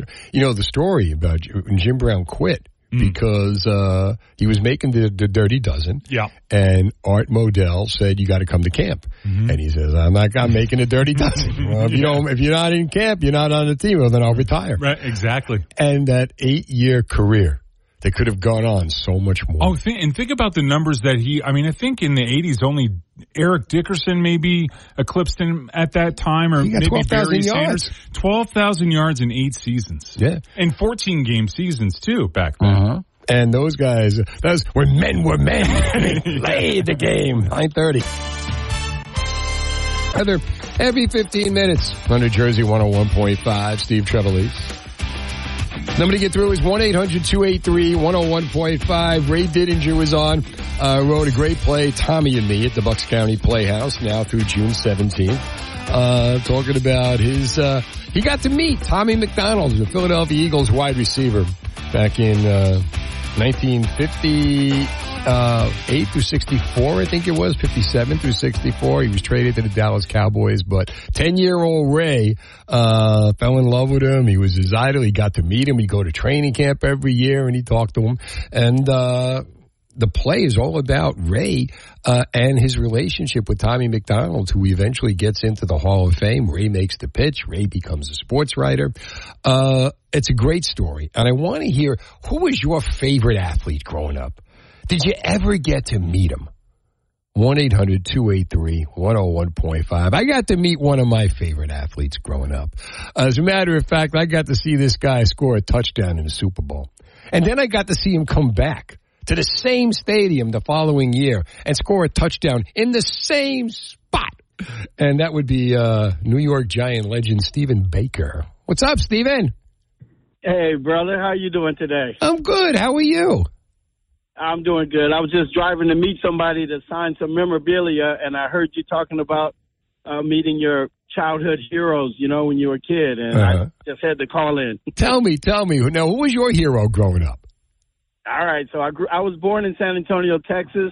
I love the Cowboys, but I was a big Lynn Swann guy, man. The way he jumped up over our defensive backs. Wow. And those great touchdowns that he made falling down against my Cowboys. And I always dreamed of doing the stuff that he did. And I tried to replicate all his catches, throughout my career. You did? Yes, thank you. And I finally got a chance to meet him at a golf event. And he was so gracious. I told him the story, and because he went to USC, and I grew up in LA, and he was just so honored that I said that, man. And I felt like a little kid again. You know what? Now, you remember the catch he made in the Super Bowl, right? Where I forget who he went up over, but he went over the top and just snagged that ball around midfield. You know the one I'm talking about? Oh, no doubt, man. Yeah. He was bobbling it over him, and Lynn was the man. And like I said, I tried to replicate my game after him, jumping over folks and not waiting for the ball. And you did. Great. Thank you, man. It was a lot of fun, too. Now, what was it like? Now, you remember, when you played for the Giants and you went to training camp and you come out and you see all those kids running up to you with the autograph books and all. How did that make you feel? What was that like for you, Stephen Baker? Well, I got to tell you, I got to say, I'm one of the few guys that I love it now when these kids come up to me with their kids and say, you know what, Baker, you are the only guy that stayed after and signed autographs. You were by your Corvette. Everybody walked by us, but you stood out there. And I honestly did that my whole career. I never let a kid down. And because it was always an honor to be able to do that, because I always put myself in their shoes. If I would have saw Drew Pearson or Tony Dorsett or Roger Staubach, and if they would have treated me horribly, I would have been just devastated. Yeah, it really is. That could devastate a kid for life. And now you became a teacher, right? So you got to do a lot of work with kids. You get to see it from the other side. Oh, yeah. I was a permanent sub for 15 years at one school, K through 4th, and I was known as the football player. And the kids, every day I was high-fiving kids every day. And it was, I have to say, the best 15 years of my life post-football, because it was like I was playing again.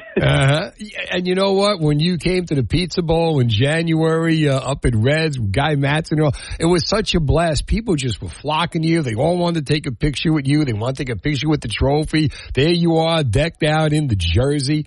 How does it feel like to this day? You were going to be you're always going to be a Super Bowl champion in this city. Hey, man, sometimes I tell you, I got to pinch myself, and I always say on my tombstone, it's going to say Stephen Baker, touchdown maker, Super Bowl champion. and what an honor, because, I do a lot of events with Otis Anderson, and we pinch ourselves every Monday when we're driving to go play golf. Oh, my God. Never thought in a million years we would be going to play golf and sometimes getting paid for it. I'm just thinking of this, right? You're Stephen Baker, the touchdown maker. Was there pressure on you in the Super Bowl that you had to score the touchdown because you were the touchdown maker? Not really, because you know what? That name, it just stuck with me from college, and I didn't really, it rhymed, and that's what I loved about it, but I didn't really put pressure on myself to score the touchdowns because I knew they would come, and back then we didn't throw the ball much, so Mark Ingram and myself, whenever they threw it, man, we said we got to make something happen. That's why if you remember Mark Ingram's run. Oh, my God, on that final drive, where he wasn't going down no matter what. No, because he didn't know he was going to get another pass.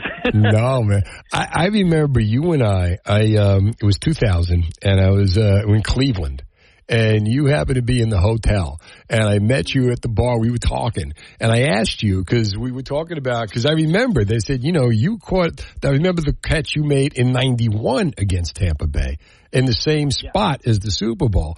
And I said, does it frustrate you when you're wide open and nobody sees it? And you're like, no, because there's a guy upstairs who's going to see it. He's going to tell him. And that's such a true statement. And it's hard for players to, get a hold of that because, the coaches up there, they see it. And sometimes I point at the field like, look, I'm open, and point at myself. And guys get a big kick out of it in the film room saying, look at you old selfish, I got to ask, what do you think of the Giants' chances this year? Man, I'm telling you, this whole NFC East is going to be a beast. Y'all beasting up, and we're. I like what we did. I like the direction that we're going, and the draft picks that we got, and what we did in free agency. I can't help but like it. Well, I heard if they weren't signing a receiver, you're going to go back in there and show them how to do it. So that was just a rumor that was floating around. Oh, well, man, you know what? All they got to do is call. They know where I'm at. I got one good comeback left in me. Hey, man, thanks for coming back here and calling in, my friend. Good talking to you. We'll talk again soon. All right, Steve. Love you, buddy, and be safe. Got it. Love you, too. Stephen Baker, the touchdown maker. I want to know from you, 1-800-283-101.5. Who was your sports idol growing up? Did you ever get to meet them? And even if you didn't, who was your sports idol growing up? 15 minutes on New Jersey, 101.5, Steve Trevelise. Number to get through is 1-800-283-101.5. Tommy and Me at the Bucks County Playhouse. Ray Didinger wrote it. Story of young Ray Didinger, and he meets Eagles wide receiver Tommy McDonald. Becomes his idol. 10 years old, growing up. And he's inspired to become a sports writer. And one day pitched Tommy for the Hall of Fame. Ray gets in the Hall of Fame himself. So I want to know, 1-800-283-101.5, who was your favorite athlete growing up? And also, how about this? Did you ever get to meet your favorite athlete? The best story is going to get a pair of tickets to see Tommy and Me at the Bucks County Playhouse. Now, if you didn't get to meet your favorite athlete growing up, I'll accept, did you ever meet an athlete? We've done the thing, have you ever run into a celebrity? You ever met a celebrity? Did you ever meet an athlete? What was it like? 1-800-283-101.5. Robert Klein, the great Robert Klein, who I opened for a few times. I opened for once with Big Daddy Graham, tells the story of when he met Mickey Mantle. And we actually talked about this in the green room once. We have a priority system, which athletes are, for some reason, at the very top. Now, I could accept this when I was 8. I lived a mile from Yankee Stadium. It was Mickey Mantle. Jeez. Mickey. Oh, man, I love you. I love you, Mickey. When the Yankees lost the World Series in 1955, my sister very unwisely went, "They lost the World Series."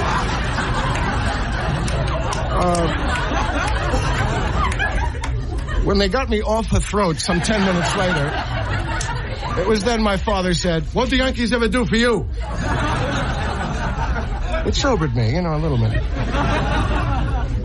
I'm 31 now. I have other priorities. Mickey is not that well-rounded. Great, I idolize great ball player, but he's not that complete a person. I saw him in that Brute commercial. There's not too much happening up here in the old head. I'm sorry. He had 3 words to say. I like Brute. He had to take one word at a time. Cut Mickey, great. Now that was done before Mickey died, of course. That was Mickey, man. That was Robert Klein in the 70s, talking about Mickey Mantle. But you know what? Back then, athletes in the 70s, they were heroes because we didn't know that much about them. Today, my sons grow up in the era of Instagram, in the era of social media. They know everything about the athletes. And the athletes feel the pressure to stay in social media and Instagram. So they do stupid things like flash guns around and stuff like that. Not the brightest move if you're John Morant, but that's another story for another radio station. But 1-800-283-101.5. Did you ever get to meet an athlete? What was it like? Some of these guys, you would imagine they could be full of themselves. Some of these guys, you would imagine they could be really cool. When you meet an athlete on the way up, it's a hell of a lot different than meeting the athlete on the way down. Some of what I got on social media, I put it up here. Comedian Rich Carucci. His favorite athlete was Bruce Jenner. Never got to meet him. Tom Strauss, I had 3. Joe Namath, Tom Seaver, and Johnny Bench. And he got to meet Johnny Bench. See, these people should call the radio station. That would be a good idea. But that's okay. I'm going to give a pair of tickets to Tommy and Me to the best call who met an athlete. Did you meet an athlete? I've never met an athlete, but I've never been like a big sports person. I was watching a comedy thing the other day, and I think you'll find this. Oh, yeah?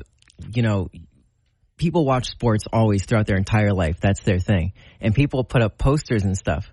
But I was that guy. As you get older and you're putting up these posters, the players stay the same age.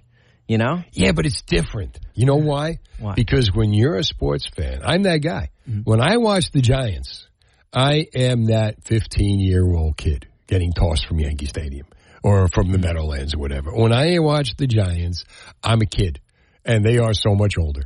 I know, because now I'm on the other side of it. And I know growing up, the athlete in your mind is just bigger than life. You don't think it's different. Today, they do. Because I kind of think that this kind of accessibility has really shrunk that kind of an image. Yeah. But when you're a kid and like Robert Klein, young Robert Klein, seeing Mickey Mantle, it was the greatest thing that could happen to a kid. Was your love for your sports idol and the effect they have on your life.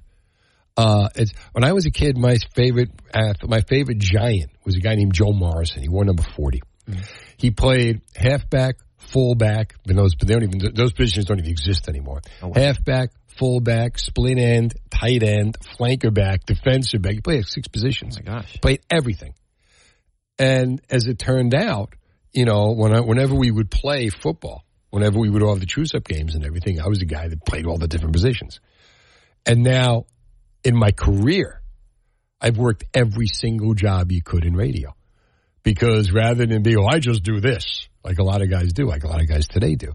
For me, he did everything, and that kind of taught me to do everything. Your phone is a radio. Upload our free New Jersey 101.5 app on your phone and listen to us wherever you go. We get it almost every night. And when that moon gets so big and bright, it's a supernatural delight. Everybody was dancing in the moonlight.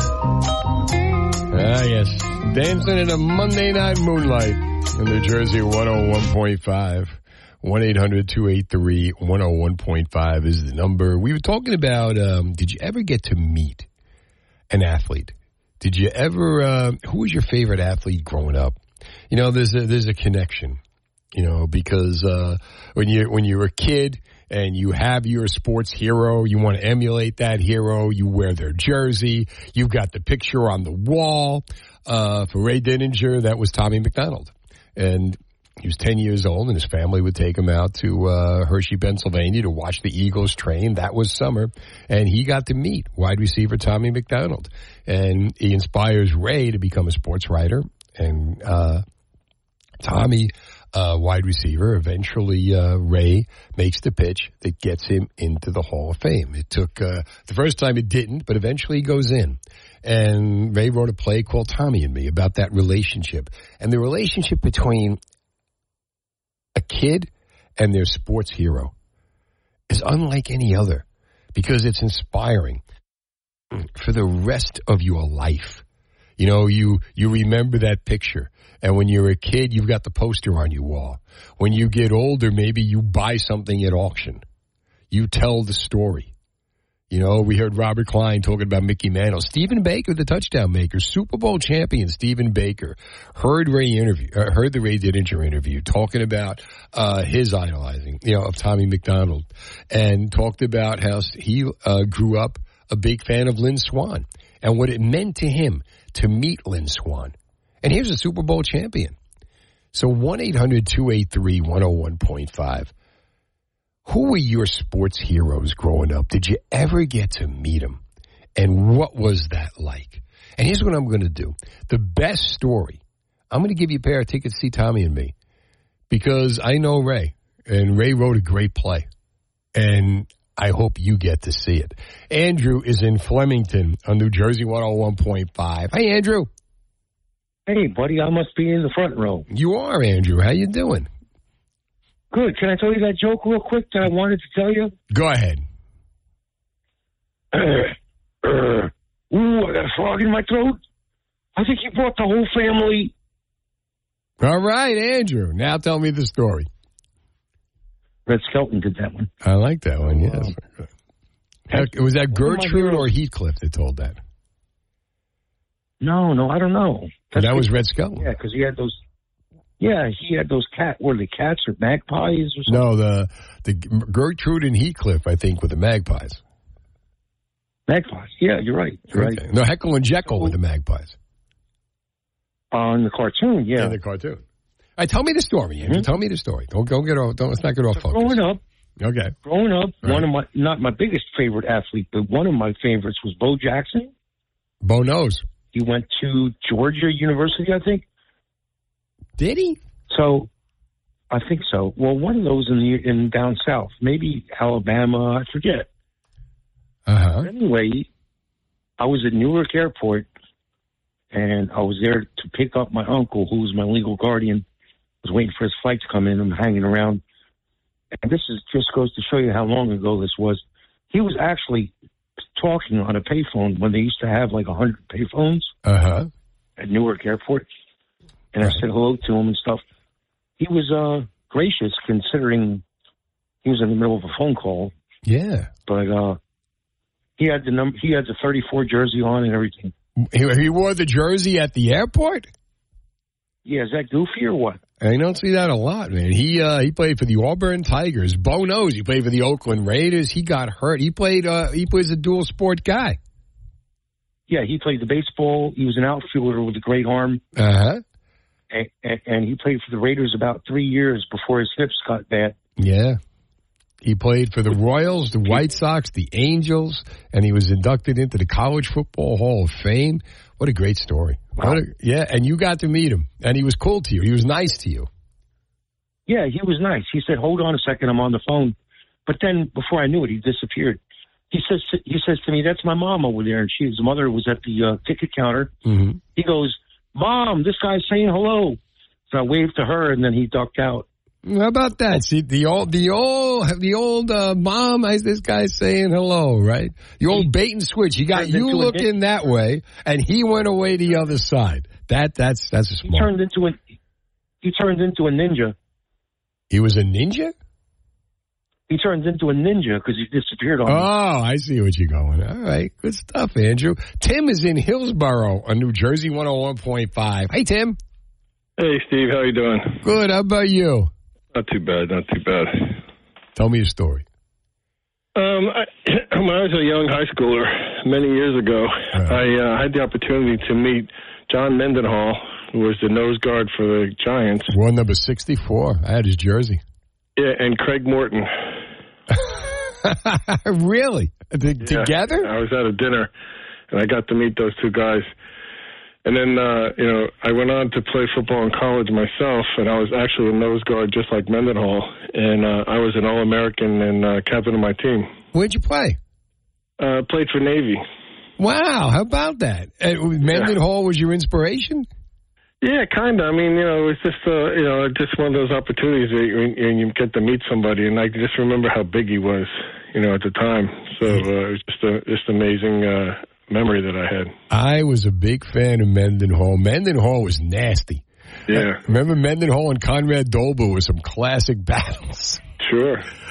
There was one famous story, because when Morton played for the Giants were bad. Right. And there was one story, if you know this, when after the game, Mendenhall is walking into the locker room. He's like, if somebody doesn't do something about Craig Morton, I'm going to kill him myself. Because he was kind of like mouthing what all the fans were saying. And now what was Morton like? One of the things I remember about him is that, and you're going to laugh when I say this, that he was dressed in a casually, business outfit, but he had no socks on. That's the things I remember about him. Do you remember the game where he gave the fans the finger? Oh, yeah. Yeah. Those were the bleak times for the Giants. Yeah. It's funny because I did, years later, I did get to play at the old Giants Stadium. I played there a couple of times. Oh, yeah? Oh, what'd that feel like? Well, we played Notre Dame there when I was a junior. Right. And, of course, Notre Dame fans it was 90% Notre Dame fans in the seats, wow. But, and then we played Houston there in the Garden State Bowl. Wow. Yeah. So it's an interesting stadium. Matter of fact, all the stadiums I played in are pretty much gone. I played in the Vet, which is gone now. I played at Old Giant Stadium, that's gone now. So it's kind of funny looking and seeing these stadiums are all gone. You're like the kiss of death. Yeah. What's your last name? Jordan. Tim Jordan. Oh wow, I'm gonna look you up. Oh, here you are. Okay. Yeah, well, it's funny, Steve, because we've talked before when I called in for your contest, and I got something similar to your father because I'm a retired professional firefighter out of Hackensack. Oh, cool. Okay.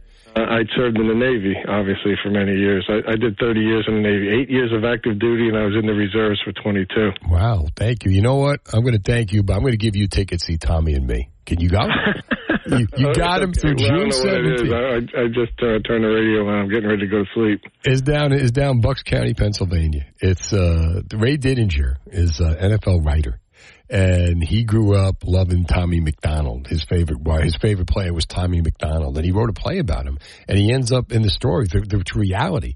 He made the pitch. He got Tommy McDonald into the Hall of Fame.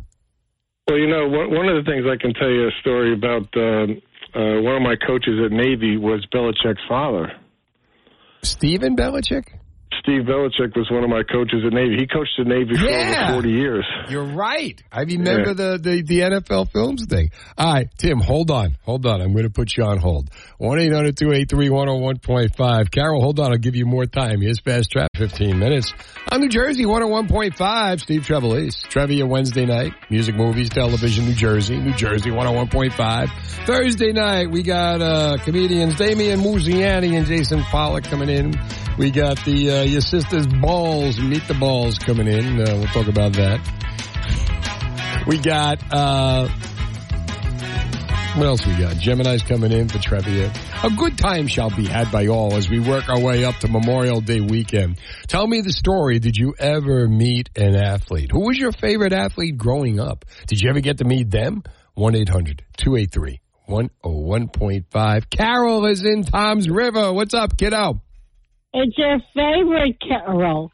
And guess who? Every day I used to talk to was Michael Strahan. Lived in the condos across from my bagel shop in Rutherford. Oh, yeah? And when I was, yes.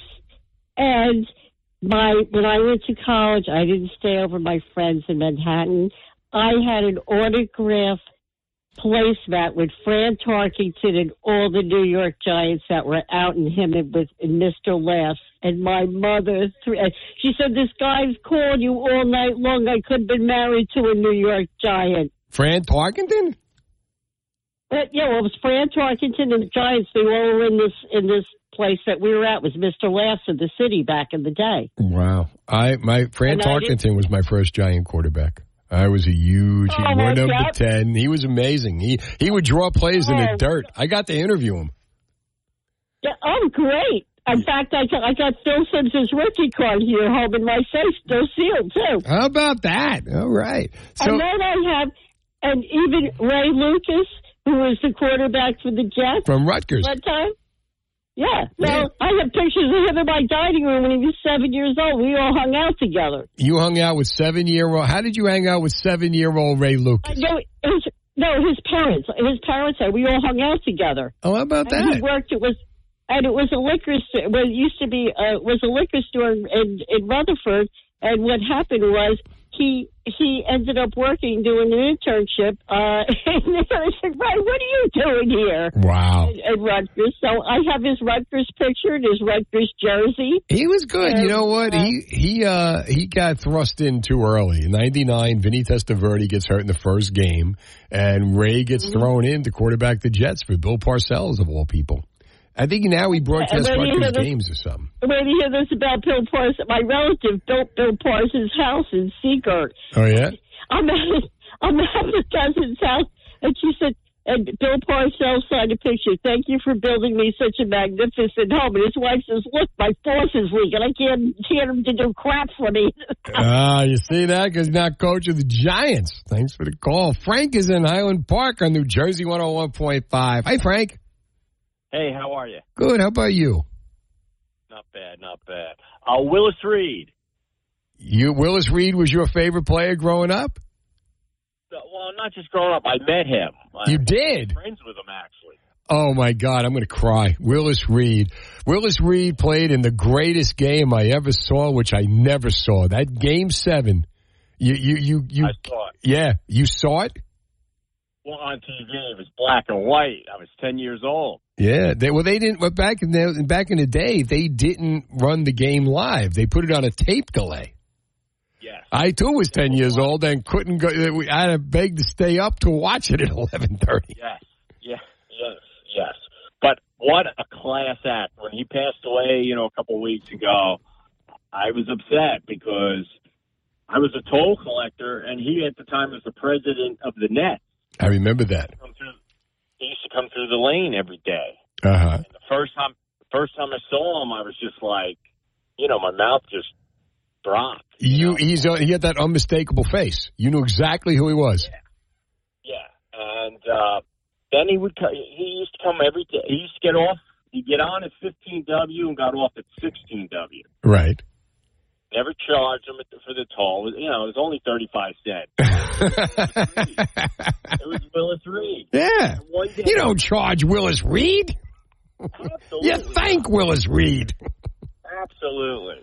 And he comes through one day with a stack of tickets. Right. And says, give this out to all the collectors and their family members and come to a game. Wow. Yeah, there had to be at least 75 tickets in there. Oh, my God. It was, I never asked him for his autograph. Uh-huh. I just never thought about doing it, Real quick. Yeah. I was working in the Lincoln Tunnel one night. Who pulls into the lane? And he's smiling with those big, bright, white teeth. And I said, are you? And he just nodded yes. And it was Earl the Pearl Monroe. Oh, my God. You know what? I got his autograph. He wasn't getting out of the toll.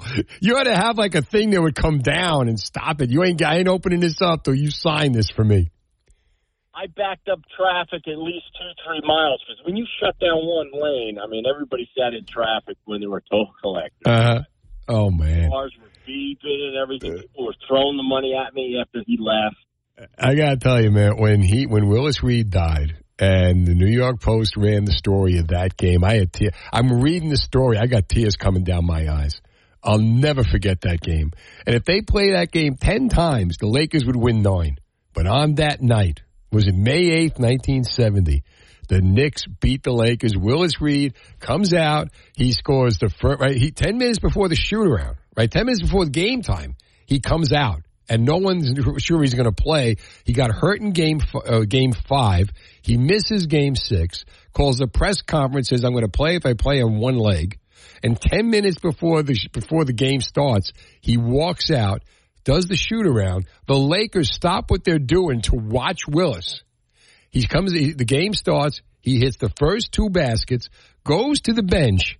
Walt Frazier scores 36 points. And the Knicks rout the Lakers and win the NBA championship. Those were 2 jump shots he took. Yeah, and that was it. And he went to the bench. And that the crowd went crazy. Real quick, though, when Patrick Ewing played the Miami Heat in Game 7 at the Garden, right? They played that clip of Willis. And the crowd went crazy. Yeah, they couldn't do it for Patrick Ewing, though. No, and he beat the Knicks that day. Yeah, right. When Willis Reed, when Willis Reed did that, and that just elevated him.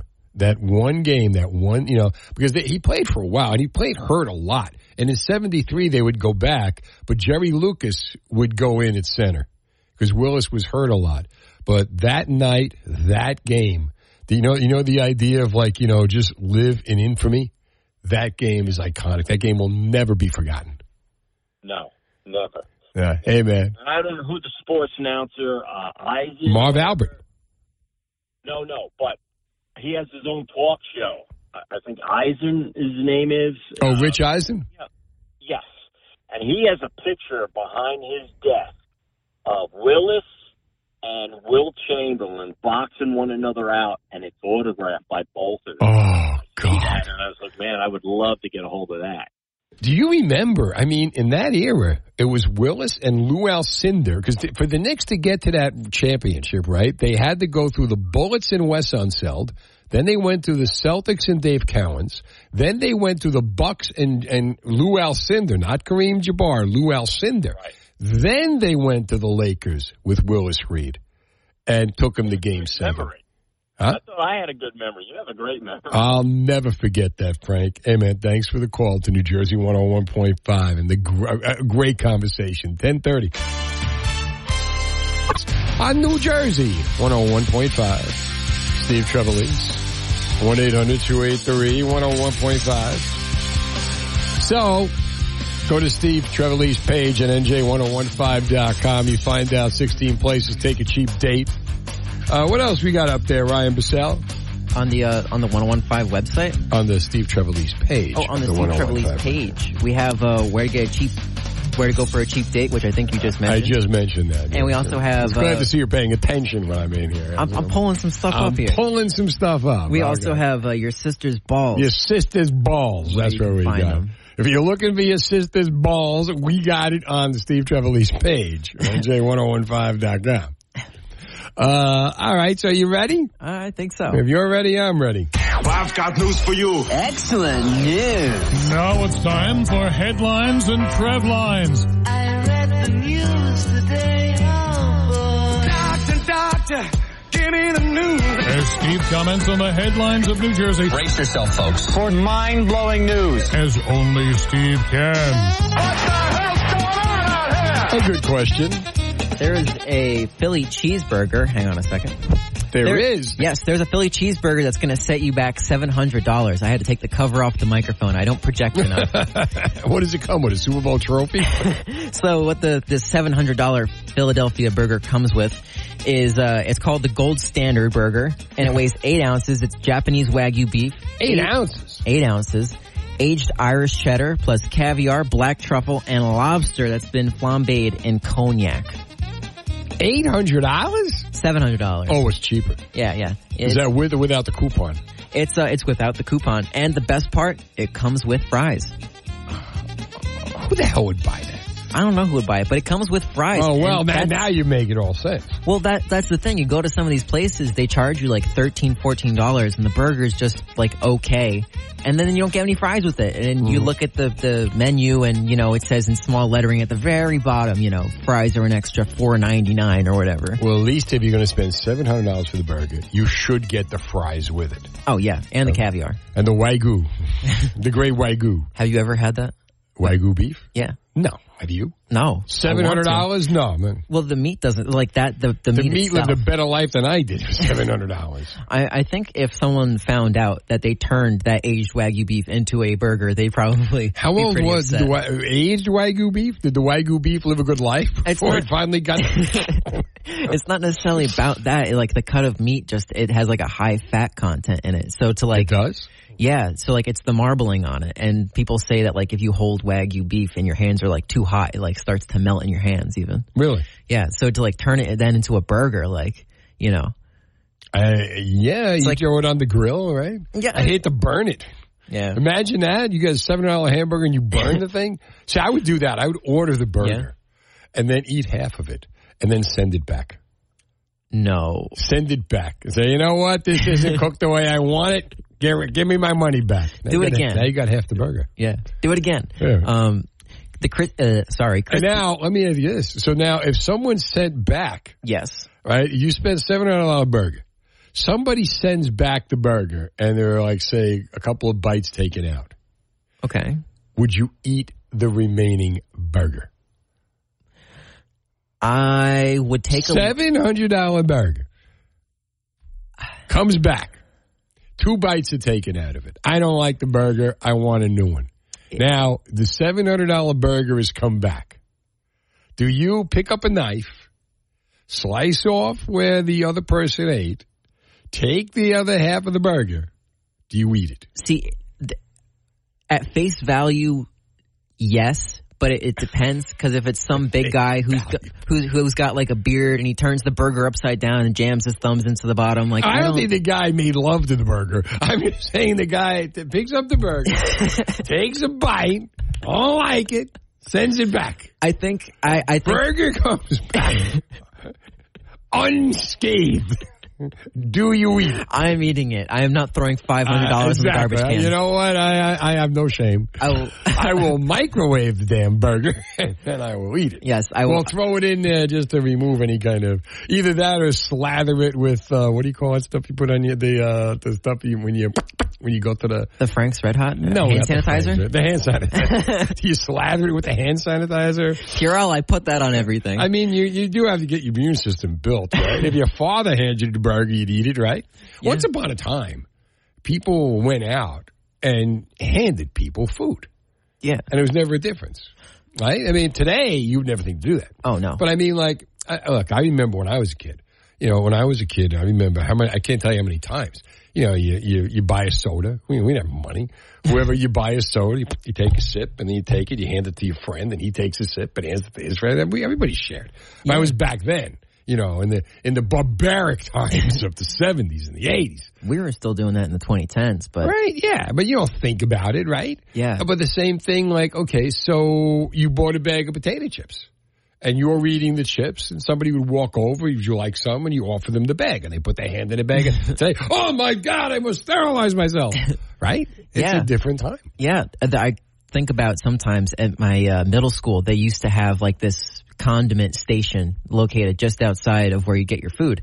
And it'd be for like preparing your salad. And they had this little thing, and it was my favorite thing. But looking back on it, I'm like, how did I survive? How did I survive? It was these little thing of cubed meat that they would have just like sitting in like a little black like tray thing. Yeah.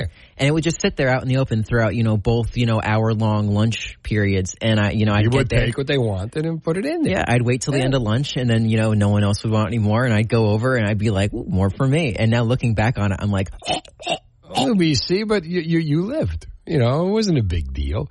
But I mean, like, as far as sandwich trays, right? You go to a party, and the tray of sandwiches would be there. People would just walk over, pick up a sandwich. It wasn't like, oh my God, I must take it with the tongs. You know, you just grab it. Pizza. Oh yeah, pizza especially. Pizza would come, right? You just grab it, split it, grab your slice, right? You touch the other slice. I think people, that's the one thing I've seen most people revert on. Like, people will be like, ooh, can't touch it with your hands. And they see pizza, and they're like, ooh, pizza. No, that's out of the way. That rule went out of the way. Every 15 minutes on New Jersey 101.5, Steve Trevelise. My God, what a Monday. It is like you blink your eyes, and it's already 10 up. Yeah. We are like 10 minutes away from the Dennis and Judy rewind. The rewind. Rewind.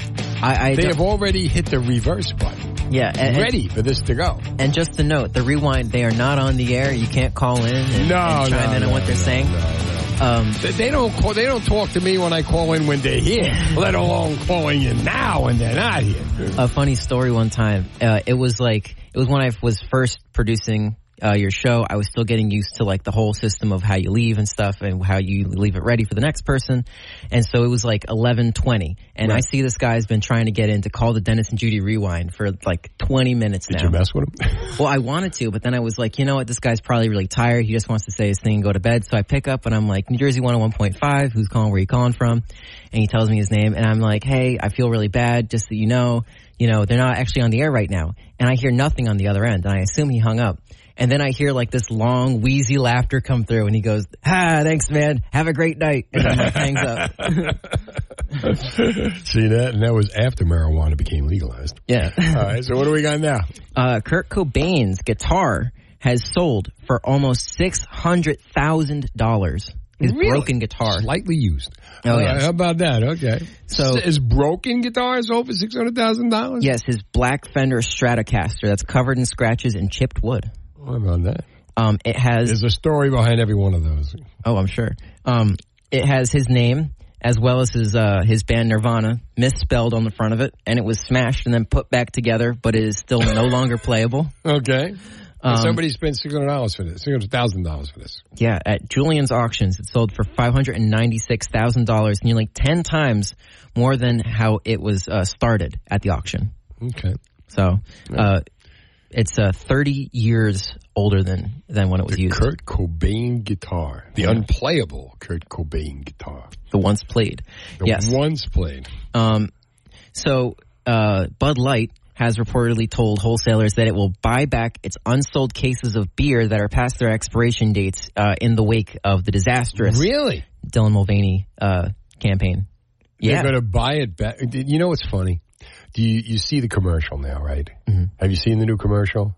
The one with the horse outside the Anheuser-Busch thing, and the guy with the deep voice, and the guy with the deep voice, and we're drinking beer around the American flag. Yeah. Why don't they just run a commercial saying we screwed up and we're trying to get back in your good graces, and this is what this is.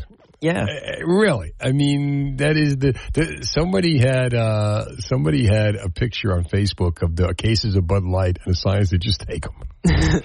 Oh my God. It's bad. I mean, people literally, what is it? If further down in the article here, it says that sales of past Blue Ribbon were up 21.6% in the week of May 6th because Bud Light used to hold the biggest share on the market. They sponsored, people forget this, it juxtaposed to this Dylan Mulvaney thing, they were the main sponsor of the Super Bowl.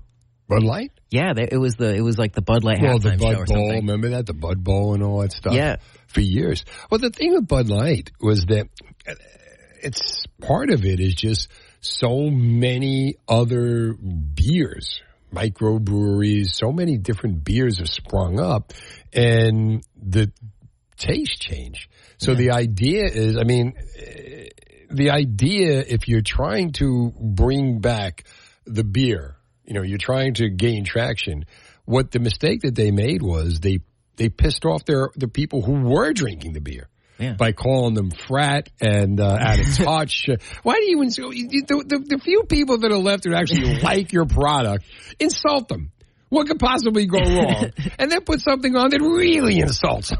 Yeah. If this is that was they should have hired George Costanza to carry the Bud Light trophy around the parking lot. You ever see the Seinfeld episode where he's trying to get fired from the Yankees?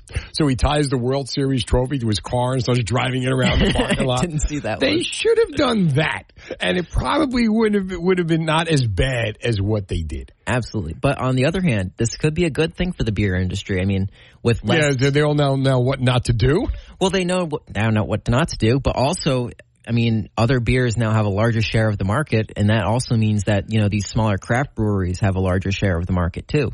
And I would honestly rather have a tasteful, non-mass-produced beer than a, watered down... Well, you're going to drink what you like. Yeah. But, I mean, as far as the beer companies go, because they have Coors. You have Bud Light. It was always Bud Light and Coors Light. But they were a less expensive beer.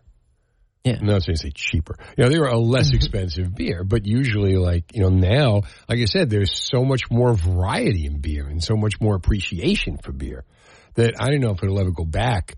But then again, it depending on whether or not people can afford it. Yeah. And, the microbreweries can only produce so much. That's the mass-produced beer.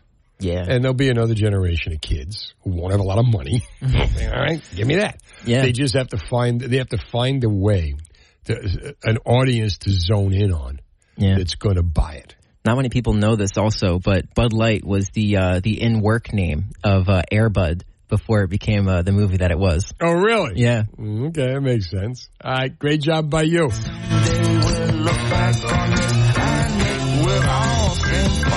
This has been the Steve Trevelise Show on demand. Check out the latest from Steve on our free app or NJ1015.com. New Jersey 101.